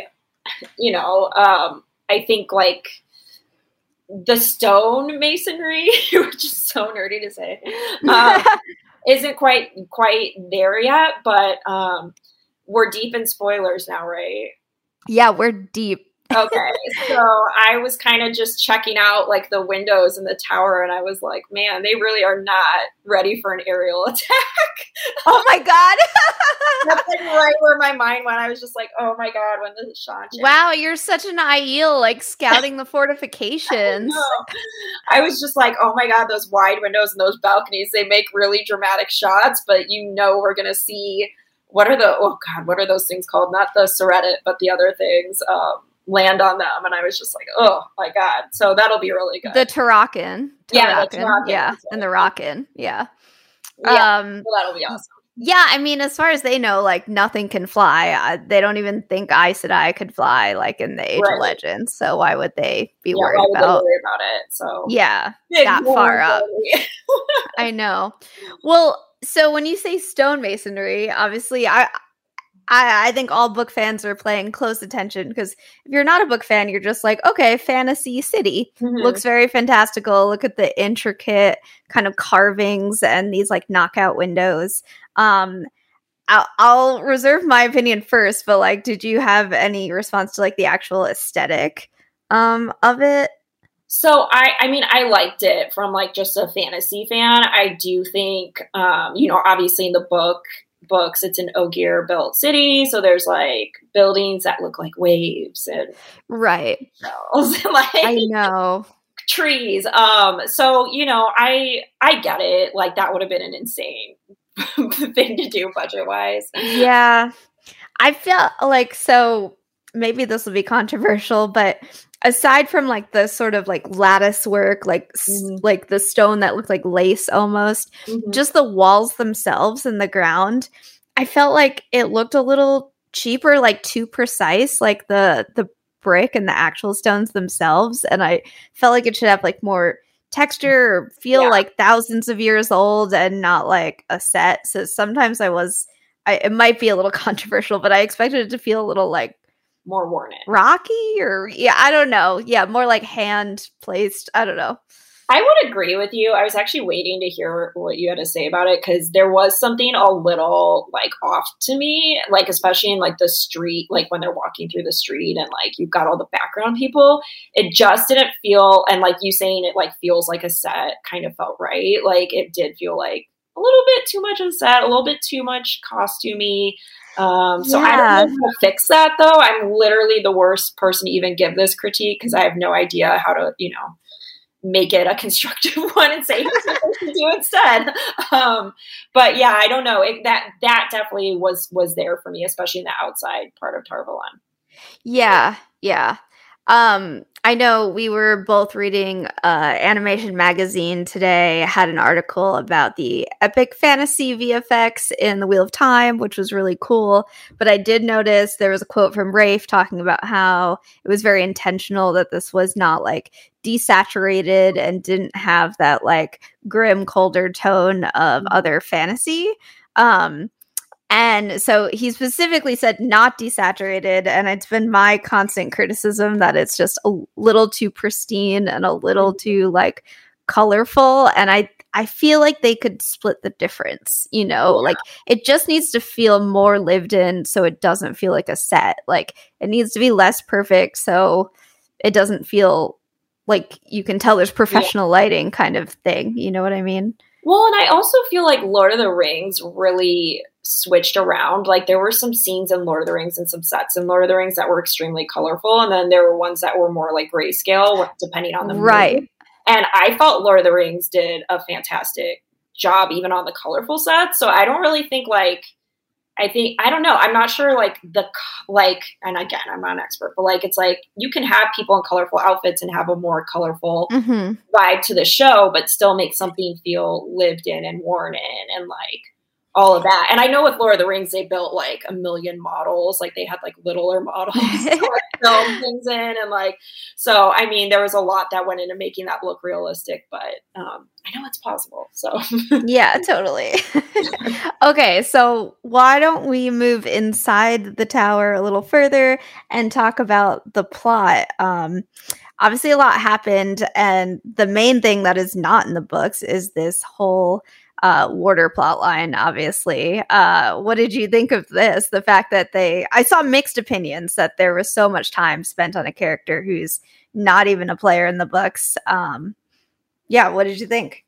So, I mean, I see both sides. I think it was I think probably the thinking behind it was they really need to drill home early on the importance of the Warder bond and everything that goes into it and the effects of it. So I think it was a calculated decision to have that happen in season 1. I get the frustration though, because we've got 8 hours and they're spending like so much time on this guy we're never going to see again.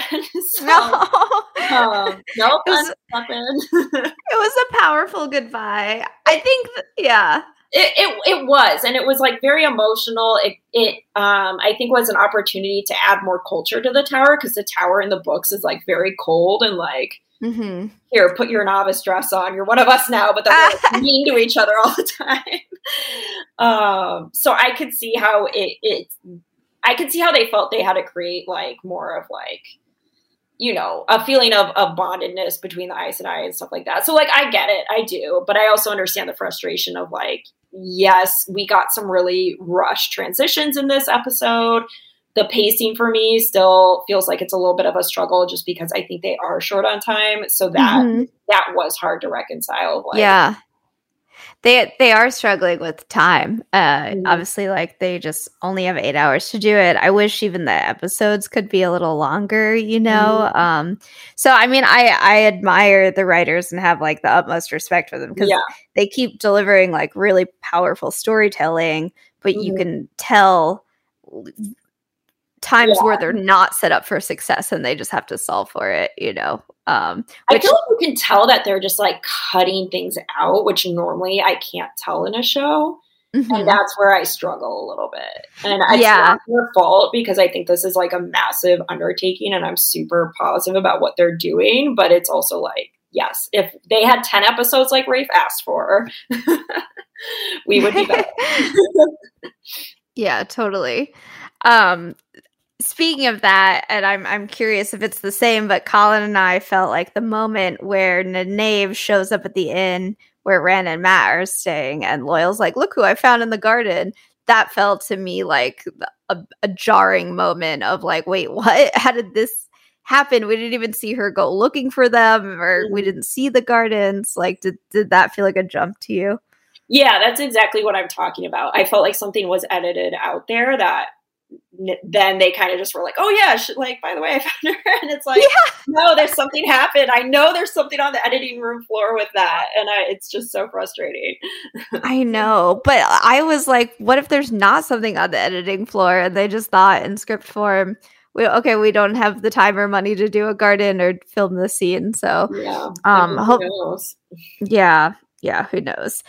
Okay, back to the tower because I want to talk to you about something. Everyone's been really focused on how this like step-in plotline highlights the Warder Aes Sedai relationship, but I also think it does something that the books do not, which is show us a lot more of like the Warder culture, their fraternal bonds together, and I think it's going to be important later with the splitting of the tower, because that's something that we doesn't get that much weight in the books. You know, it's like mentioned that they kill. I don't.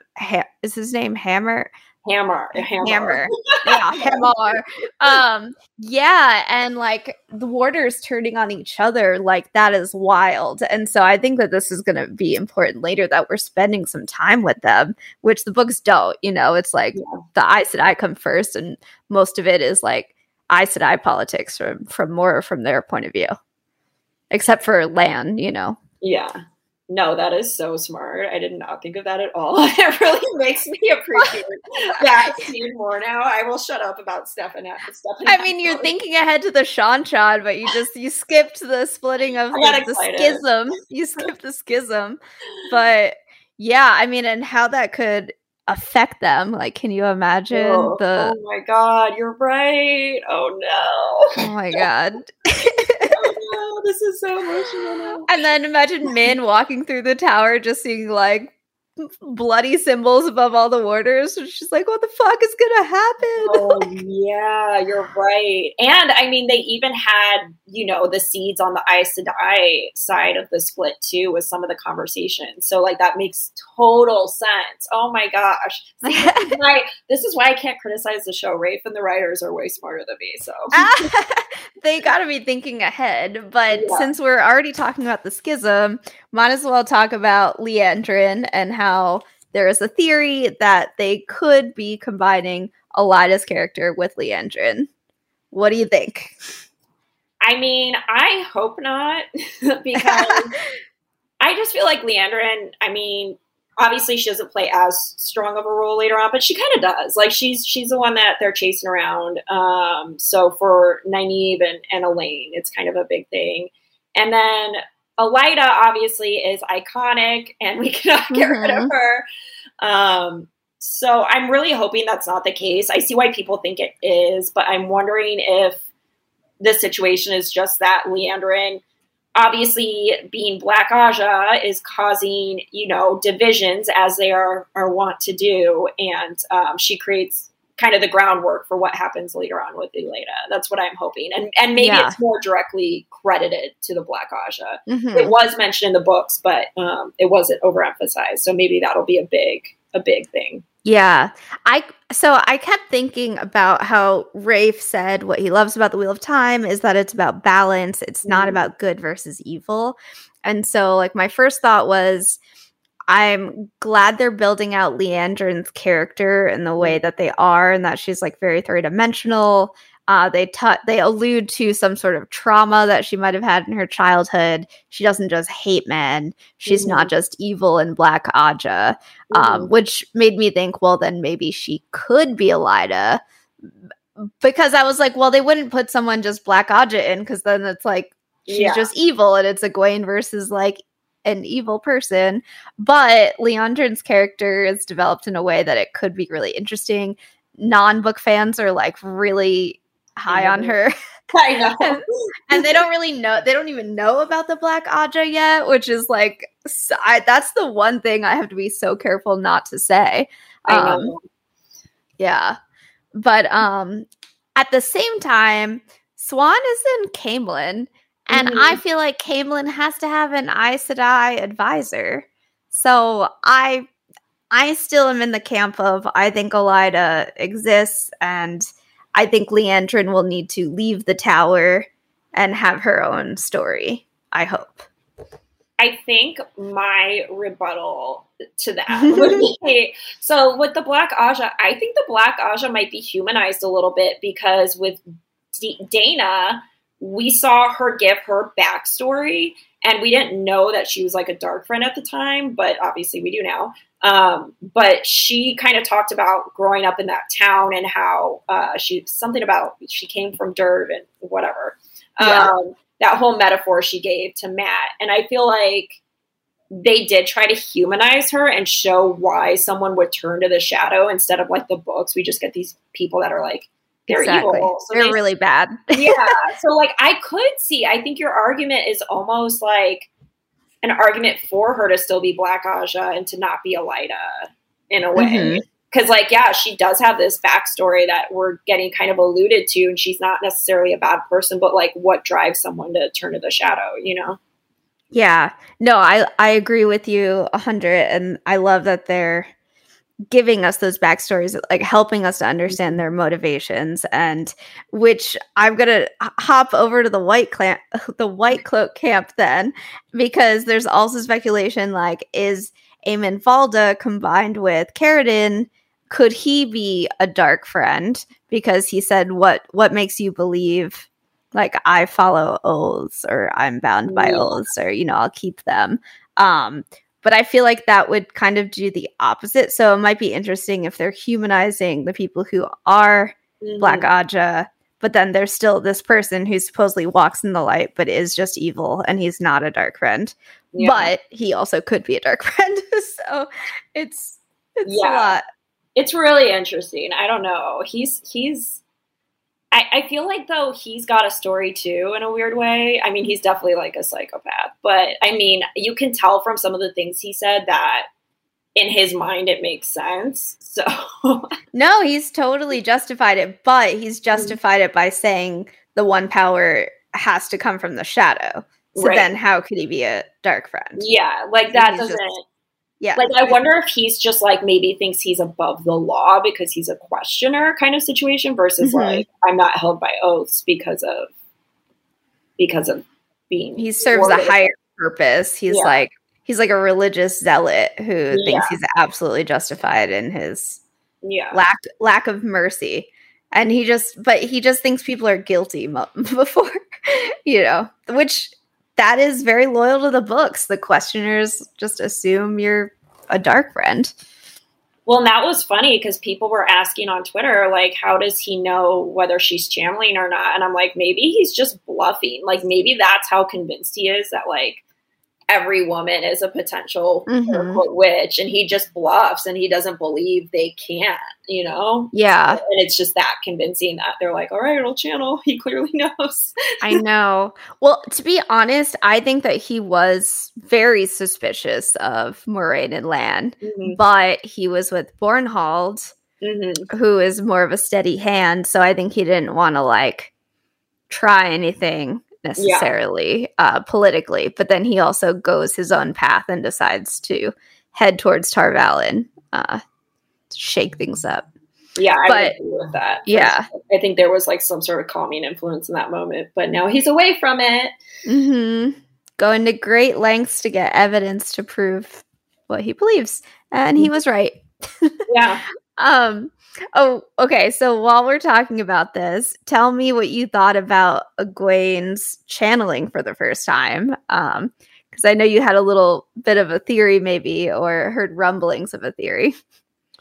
Oh, I don't know which theory you're talking about, but why her flame wasn't so great. Oh, yeah. So, I mean, there's some debate over that, which, I mean, is basically like, did it just dissipate on its own? Because obviously she's a new, inexperienced channeler.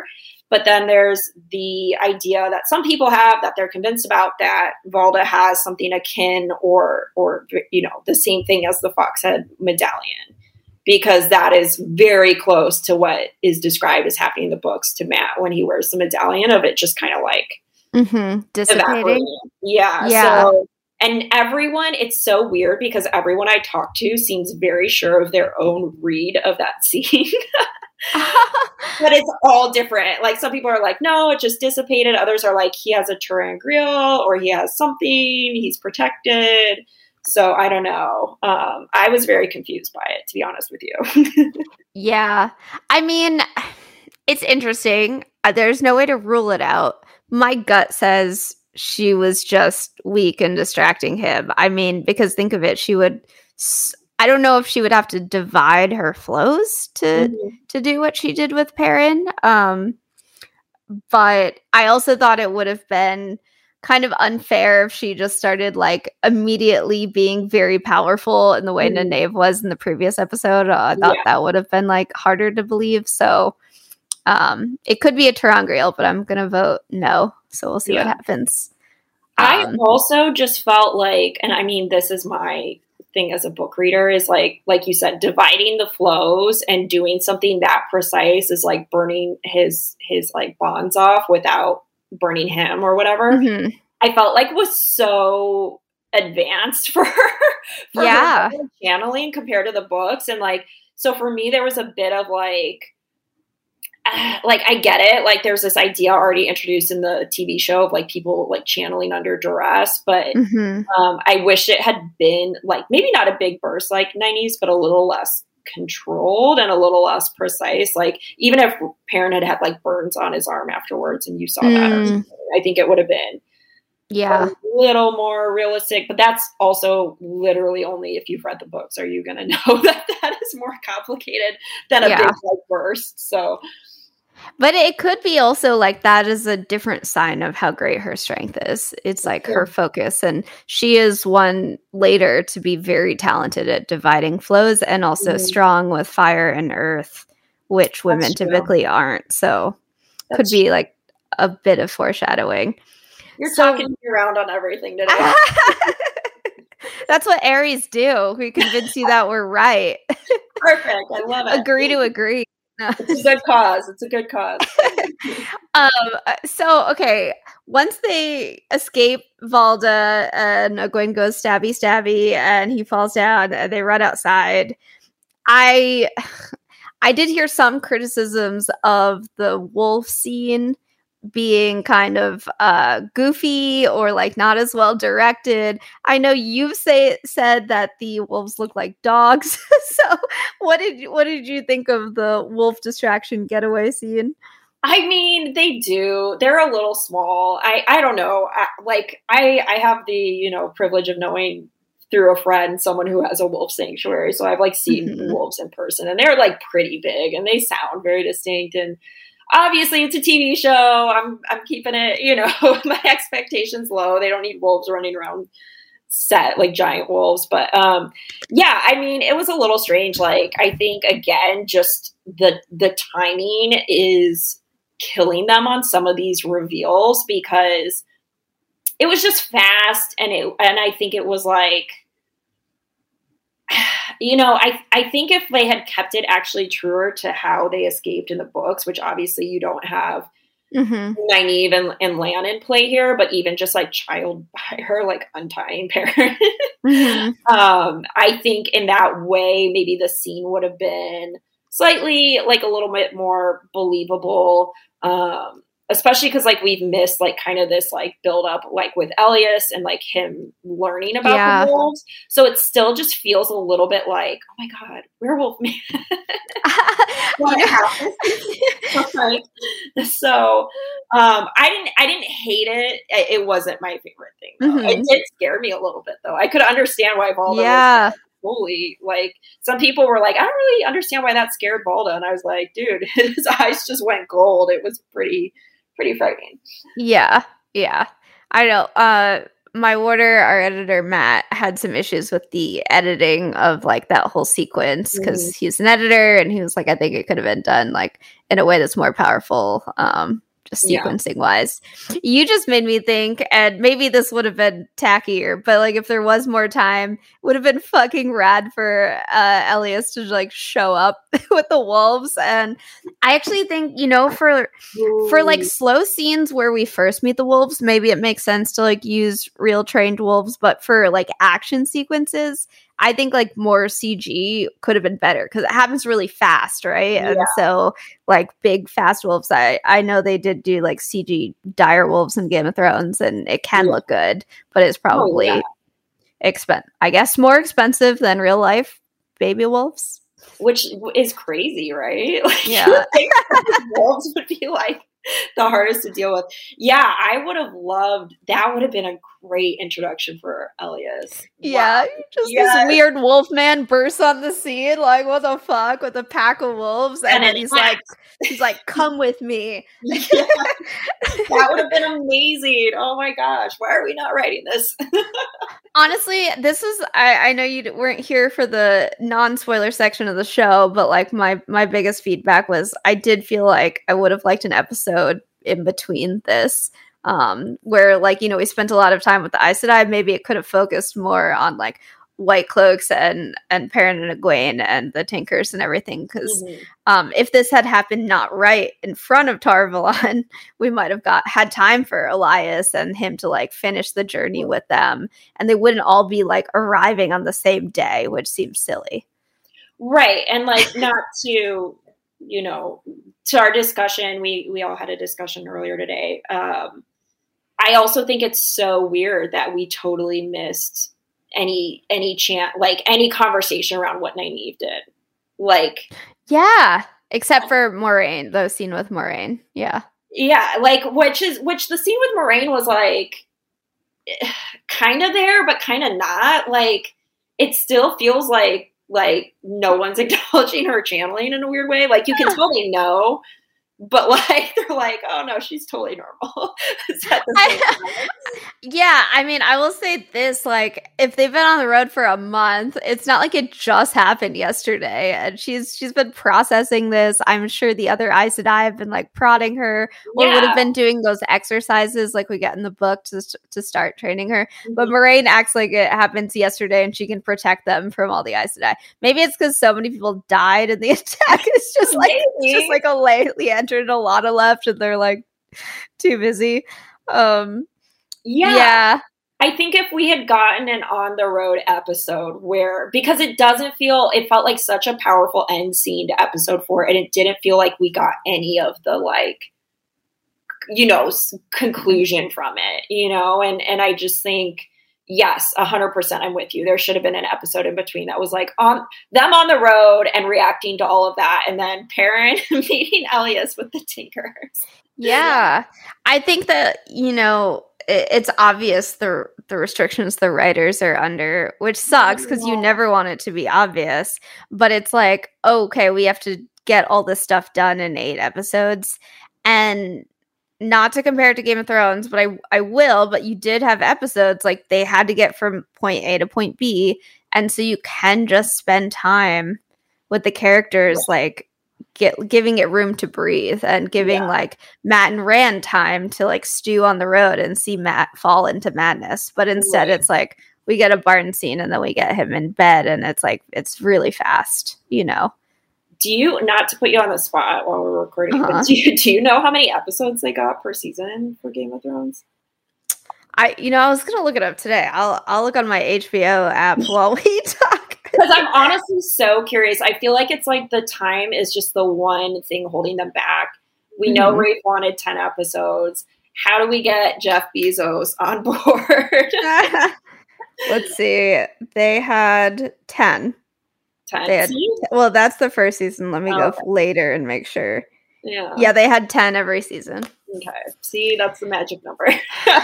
Yeah, and if you think about how much is in the Wheel of Time, but some episodes could be a little boring, like, and that's not a bad thing, you know? I mean, it's time to invest and lay more of that groundwork. But if you just pretend there was a bridge to that gap, then there were things that I definitely loved about this episode. Mostly the funeral scenes. Like those were, I loved it. I don't know. What did you think? I thought those were great. I mean, like I said, I think it added a lot more culture and impact. It was really interesting on the behind the scenes to see where culturally he pulled that from for both the Aes Sedai side of things and the Order side of things.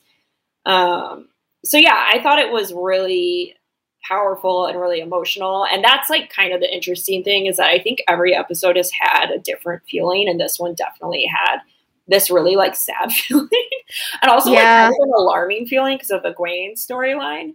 But yeah, I enjoyed it. I agree with you. I think and I love this series. Don't get me wrong. This is critiquing with love. I just think there's like whiplash sometimes of like, oh, we just had the like a raging sun scene. And then the next thing it's like a month later. And I'm like, yeah, no, I know. No, I agree. One person I don't think Colin and I talked about, and I haven't seen that much chatter about, but Aram in this episode. On one hand, I was like, oh, thank God, I don't think the White Cloaks took him.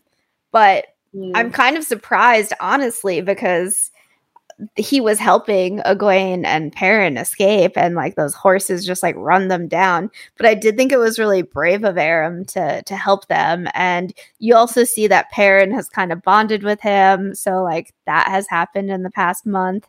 So I'm excited to see Aram come back later. Like, I think they're doing a good job of setting up his character. What do you think?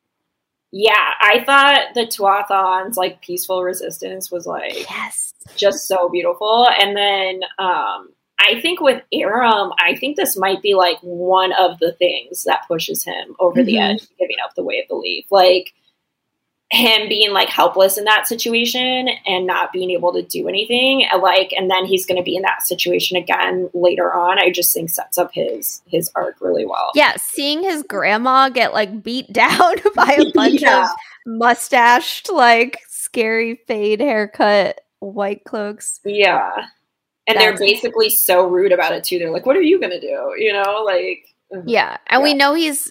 I mean, I get the sense anyway that he's holding a candle for Egwene, and we could have gotten more of that on the road in episode 4.5 that we wrote in our minds. That will be our episode forever. Yeah.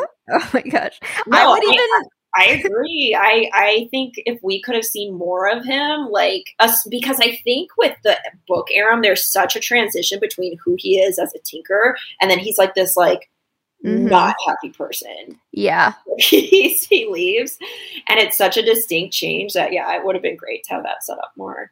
Do you think they'll change his arc? I don't think so. He'll turn on Perrin? Yeah, I think so. Interesting. You know what? He would have made a better warder than Gawain. Can we? If I'm going to change Aram's plot, I'm sending him to Egwene's side. That would be so cute. What if they get rid of Gawain and put some of his stuff with Galad, and then they have Aram be the end warder? Yes, exactly. Oh my god, that would be so funny. I love that. I mean, Elaine doesn't need two brothers. No, she doesn't. She's good. All right, what did we miss? Anything else I didn't touch on theory wise? I think one thing is just like the general politics. This isn't really a theory, but like the politics started to come out. Like people are like, why is Swan in Camelin? What is she doing there? So I love that we're starting to see some of that like political stuff going on. And I hope we get an answer, because obviously it's too early for Elaine. So she's not like picking up Elaine from Camelin. So it's like, what is she doing there? So oh my gosh. Yeah, I don't know. It is interesting. I just thought of something too, like obviously we see Padon Fane for you know, the first time since Beltane. And, you know, in the books we see him in Baerlon, and obviously like a Fade is nearby, or he can like say like, yeah, he's here at the inn, and like call the Fade down, like the dark friend he is. But I don't think a Fade would go into Tar Valon. I mean, that seems insane. But I don't know. They also said like a Fade would never go into like the borderland, like Faldara, but they do. Yeah. So I'm curious, like, I don't know. I wonder if we get like a Fade in the city next episode, or if, I don't know. Like, I don't know what Padon Fane's going to do. I don't know what his next move is now. I don't know. I could honestly see the Aes Sedai being like really sure that no shadow spawn will come in their city, and then it totally happening. Because I just feel like that's such a they're just so convinced, you know. And I could totally see that happening. I think that'd be actually pretty cool. Yeah, to have something like that happen. I'm probably totally misremembering, but didn't they have the Golem go into Tar Valon at one point? Yeah, the chase Matt. Yeah. But it's true. But a golem's different. Like golems are next. They're not afraid of anything because the power can't hurt them. So it's not like you're so creepy. I can't wait for that. Oh my god. Yeah, it always reminded me. So when I was a small child, my grandma used to make me watch a lot of horror, and also that we would watch the X-Files together.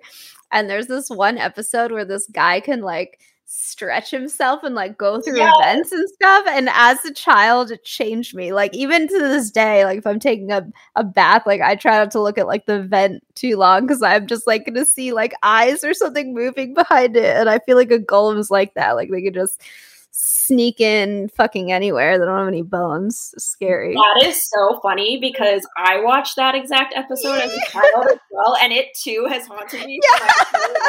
And it is the exact same thing I always think of, and how he like had that weird like nest they found. Oh my god, yes. Yes, I think of that all the time when I think of the golem. If you're listening, Rafe, if you can just do it as good as X-Files or better, we'll be happy. Exactly. That was so creepy. It scarred me for life. Like, yeah, oh my God. It really did. I hate vents now. Me too. Can you imagine if you just looked closely and then you like saw an eye blink or so? Oh my God. It's late at night. Don't do this to me. I'm gonna do that at like a Halloween party. Imagine like put like some eyes behind, freak someone out. Oh, that's a good idea. That would be really scary. Get someone. Okay, so we'll see what happens with Padon Fane. It's exciting. And we'll see what happens with Swan returning. Oh, okay, wait. I wanted to ask if we think there's going to be some like lesbian drama, because there was innuendo that Liandrin and Moiraine have a past, but in the books, Swan and Moiraine were pillow friends. But what if they both are true in the show? What if there's like weird? Oh, the throuple that didn't make it. Yes. Oh my God, it's so interesting. But what if Swan? It's like, it's funny because Lana says like, you know, you have powerful enemies now, like referring to Liandrin and Swan, but like they're both Moiraine's ex-girlfriends, so like you do have enemy. Like, I'm convinced that's going to happen. Twitter of Time is convinced that's going to happen as well. Like the creepy touch Leandrin gave Moiraine and all of that, just it's being set up, and I'm so interested to find out that backstory. I don't know if it's like maybe they were close as like novices. Yeah. And then maybe as accepted, Leandrin started to go on this like Red Aja trend and they, you know, had a falling out or something. I have no idea. I think it's going to be great. I'm so here for that lesbian love triangle. Yeah. Speaking of novices, we see our first novices. What did you think? I'm intrigued. They had like those armbands. Or was that? I was like, how do you get that on? You must have to have pillow friends because, like, I can't do that myself. Right? I can barely put a bracelet on myself, to be honest. I'm like, I can't do the clasp. Never mind, like a ballerina arm. Me too. I thought it was cool. I mean, I didn't catch the hem of the dress, so I don't know if that is still a thing. But yeah, I thought they looked cool. It's like all these Aes Sedai passing like Nynaeve in the hallway, and I'm like, how are you not just like staring at her? I know. That is another big debate, is whether they can actually sense the channeling or the potential channel as well as they can in the books right now, because they're like, I just don't understand why it's not being acknowledged. Yeah. I mean, they should also be thanking her. They should be like, hey, thanks, I'm not dead now. What about that? Heart, Nynaeve. Like, what the hell? Yeah, and Leandrin doesn't think she's going to choose the yellow. But in fairness, I could understand why Leandrin would get like some red vibes from Nynaeve, because she doesn't seem like a multi-warder kind of girl, and she's really fierce and stubborn and mistrusting, and yeah.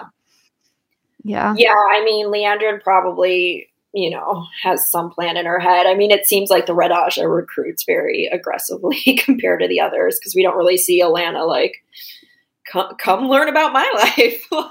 Yeah. So it seems like the Red Aja is really on it. And, you know, maybe it's also like potentially recruitment for another Aja. The Black Aja. Yeah. Can you imagine? Well, I have a feeling like Nynaeve and Leandrin will definitely be battling later on. Yeah. That'll be fun to watch. It's definitely setting that up. I also wonder too, like, I wonder if there's some sort of like barrier to entry to like actually becoming a novice in the tower versus the books, because the fact that like Sheriam hasn't popped up and been like, here's your novice robes. And then like, you know, the fact her mentor got turned away from the tower. And I wonder if maybe that's why the other Aes Sedai are staying away from her until they know whether she passes or goes through whatever this barrier to entry is. Whereas maybe Leandrin feels more confident and is trying to get in there early to recruit her. I don't know. Maybe. Yeah, I wonder if Leandrin's waiting for like Siuan to come back to like talk about it or something. Like maybe she's being strategic. Yeah. If she doesn't, if no one knows, then she still has an advantage. But if the whole tower knows, then they're all going to be coming for Nynaeve. But, and I do feel like Alana, you know, maybe as Moiraine's friend is just sitting on the information and is like, you know, I got other stuff to worry about right now. Yeah, that's true. That's a good point. Yeah. But if they don't come like directly for Nynaeve next episode, something's amiss in the tower. Like they're like, what are they doing? Yeah. Especially like, didn't I see riding into the tower, they were still a surviving Yellow sister? How are they not all over what she did? Yeah. Well, they are going to have to explain to Siuan next episode, which I'm just so excited for. Maybe we'll get a flashback to them, to the, you know, post Nynaeve Raging Sun thing, and we'll get to see some of that context we missed. Who knows? That's true. Maybe I doubt they have any. So far, there's been no time for any flashbacks, so but we'll see. It makes me sad. Other than the cold opens, that's it. I know.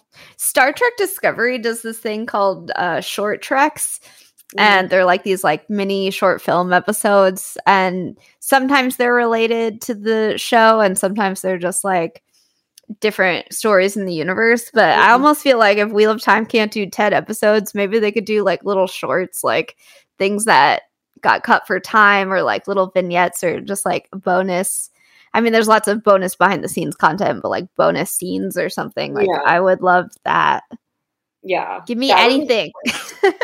I saw someone on Twitter asking for like a showrunner's cut and to Amazon and saying we would pay a lot of money. She's like, you got director's cut of movies. Why not? Oh my God. Yeah, I know. I did watch like a 4-hour uncut Waterworld this summer. This summer. That's amazing. To be fair, it took me 2 nights. I was like, I can't watch this much Waterworld, and I forgot it. Some of it has not aged well, and some of it's fine. Oh no, not Waterworld. Yeah. But okay, any tweets that you'd like to share before we wrap up? Yes. So there's one from @Adurna0, and she says, the Wheel of Time show is doing a great job of making me like characters I didn't care for in the books. Leandrin, Alana, Stepan, how many cool characters can this poor heart of mine take? That is a very common theme, that they are making people actually like people we're not supposed to like. Mm-hmm. And that is a problem for people. I don't know if that's happening for you or not. I mean, I love this problem. And it's also, even though you're supposed to like Nynaeve, I didn't love her always in the books. And definitely she's like a shining star. So even people you're supposed to like in the books, but maybe didn't. And I hope the non-Egwene book fans like TV Egwene as well. But Leandrin's like my favorite. And obviously most of my tweets were just about how horny I was after this episode. So between Alana and Leandrin, like... That's also a very common response. Yes. Which segues nicely into this tweet by James L. Thor. He goes... Leandrin made me bisexual, and I can't believe I have to come out to my mom again.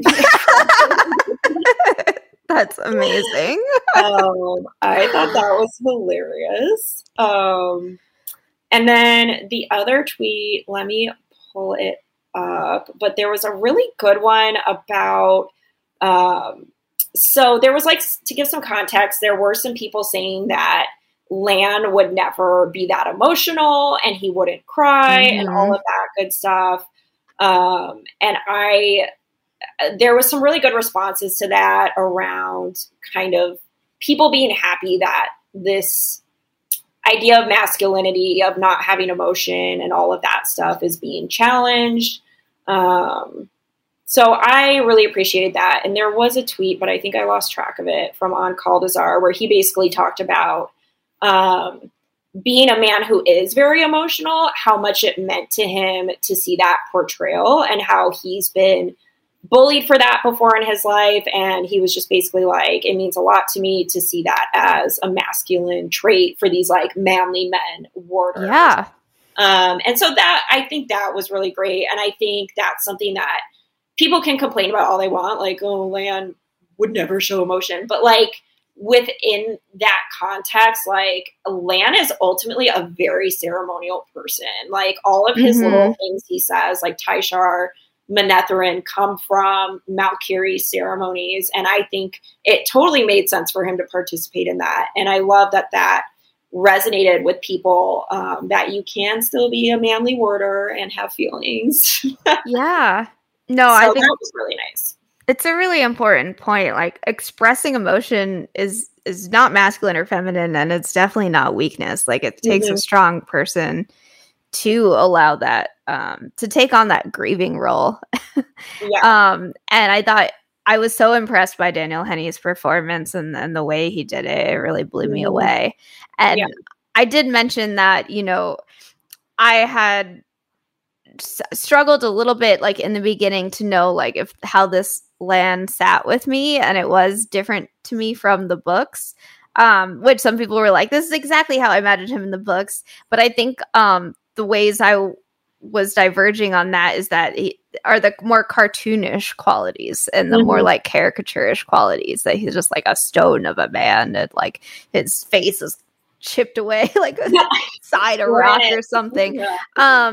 And you know, this Lan is just a real person, and but does embody all like you said, that like ceremonial side. And I just thought like he really showed his like talent this episode. It was really great to watch. Yeah, and they had that nice little shout out to him on TV Line as the best performance of the week, which was so nice. Aww. And it was cool too, because on the BTS, you know, I think he mentioned that he wasn't sure how to do the scene at first, because he did struggle with the fact that Lan is so stoic in the books, and like, what is he going to do? Just be like blank face the whole, you know, what are we going to get out of this 8 seasons? Like just Lan standing there doing nothing. You know, so I did appreciate that. And clearly it touched some people, you know, and I think it was such a great scene and just a different emotion on the show that we haven't seen yet. So it was really, really good.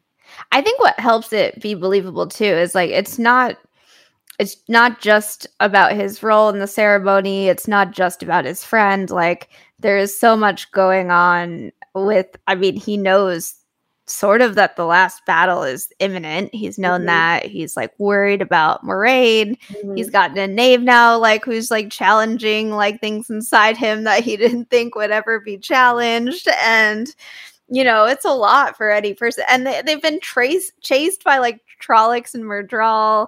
Yeah. He like lost all the Aemon fielders. Like, they put that blame squarely on his shoulders.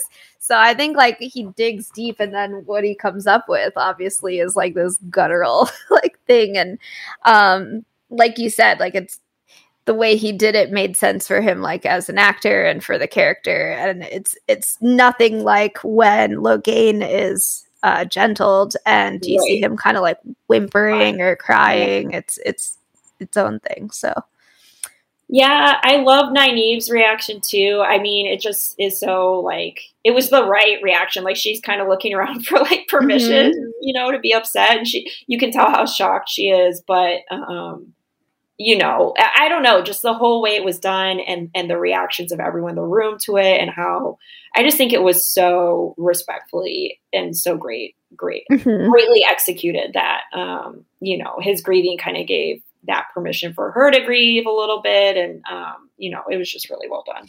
Yeah. And she's definitely like, if she wasn't hot for him before, after this grieving scene, oh yeah. She's like a man in touch with his emotions. She's like, I'll be in my quarters for the rest of the night. Please knock before entering. Like, she's like, we can heal from this together. She's like, I think I saw an interesting shaped terangrial in my... You know, Robert Jordan loves comforting grieving through that, so... Oh my god. Okay, wait, I don't believe I said this bit with Colin, and I apologize if I am repeating myself, but just speaking of Robert Jordan made me think when they're doing the procession with Logain, and there's like these women in the front, and they kind of have this like white undergarment under their like dress or whatever. I was like, all right, guys, like, you can have some bosom. Like, not every neckline has to be up to your chin. Like, I get it. You're departing from the books, but like, I could handle some titties. Like, I'm 33 watching a fantasy series. Like, please just get a little bit. Like, it's awakening all of my bisexuality with even necklines up to your chin, but like, just occasionally. And it's a city. It's a city. There's got to be some women with like a lower neckline. I'm sure we will get some bosom for you. Did you see the statue of Graendal? That was a big bosom. Yeah. The foreshadowing of the bosom I'll get in like season 5. Thanks for the reassurance to Gray, and I'll just stick around. I have to go to a hell to get a, you know. Rafe is gonna make you work for it. There you go. That's what he does. All right, I'll stick around for the bosom season 5. Cool. Any closing thoughts? Do we cover it all? I think so. I will just say for the record, I do really like Loyal. Oh my god, yes. That's where my vote goes. You like Loyal? Yeah, I love Loyal. I think he's cute. He was trending on Twitter, no? Yeah, well, the Wheel of Time account was like, everybody get him trending, and was tagging all these Twitter timers. So yeah, everybody started just hashtagging him on everything. I think he got up to number 8, which is awesome. Oh, yeah. I mean, so one of the reasons we didn't record the night the show came out, which it comes out on Thursdays for me in Los Angeles, is I had tickets to a comedy show to see Nick Kroll, and there were like 5 guys, probably in their late 20s, early 30s, and my friend Annalie was like, they're talking about the Wheel of Time, and I just like turned around and was like, hi.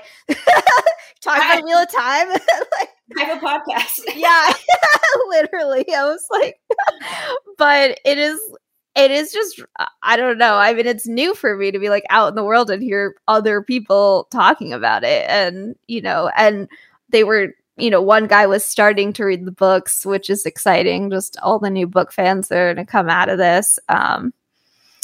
Yeah, it was good. Yeah. But welcome, Loyal. Looking forward to see where you fit into the rest of the journey this season. Yeah.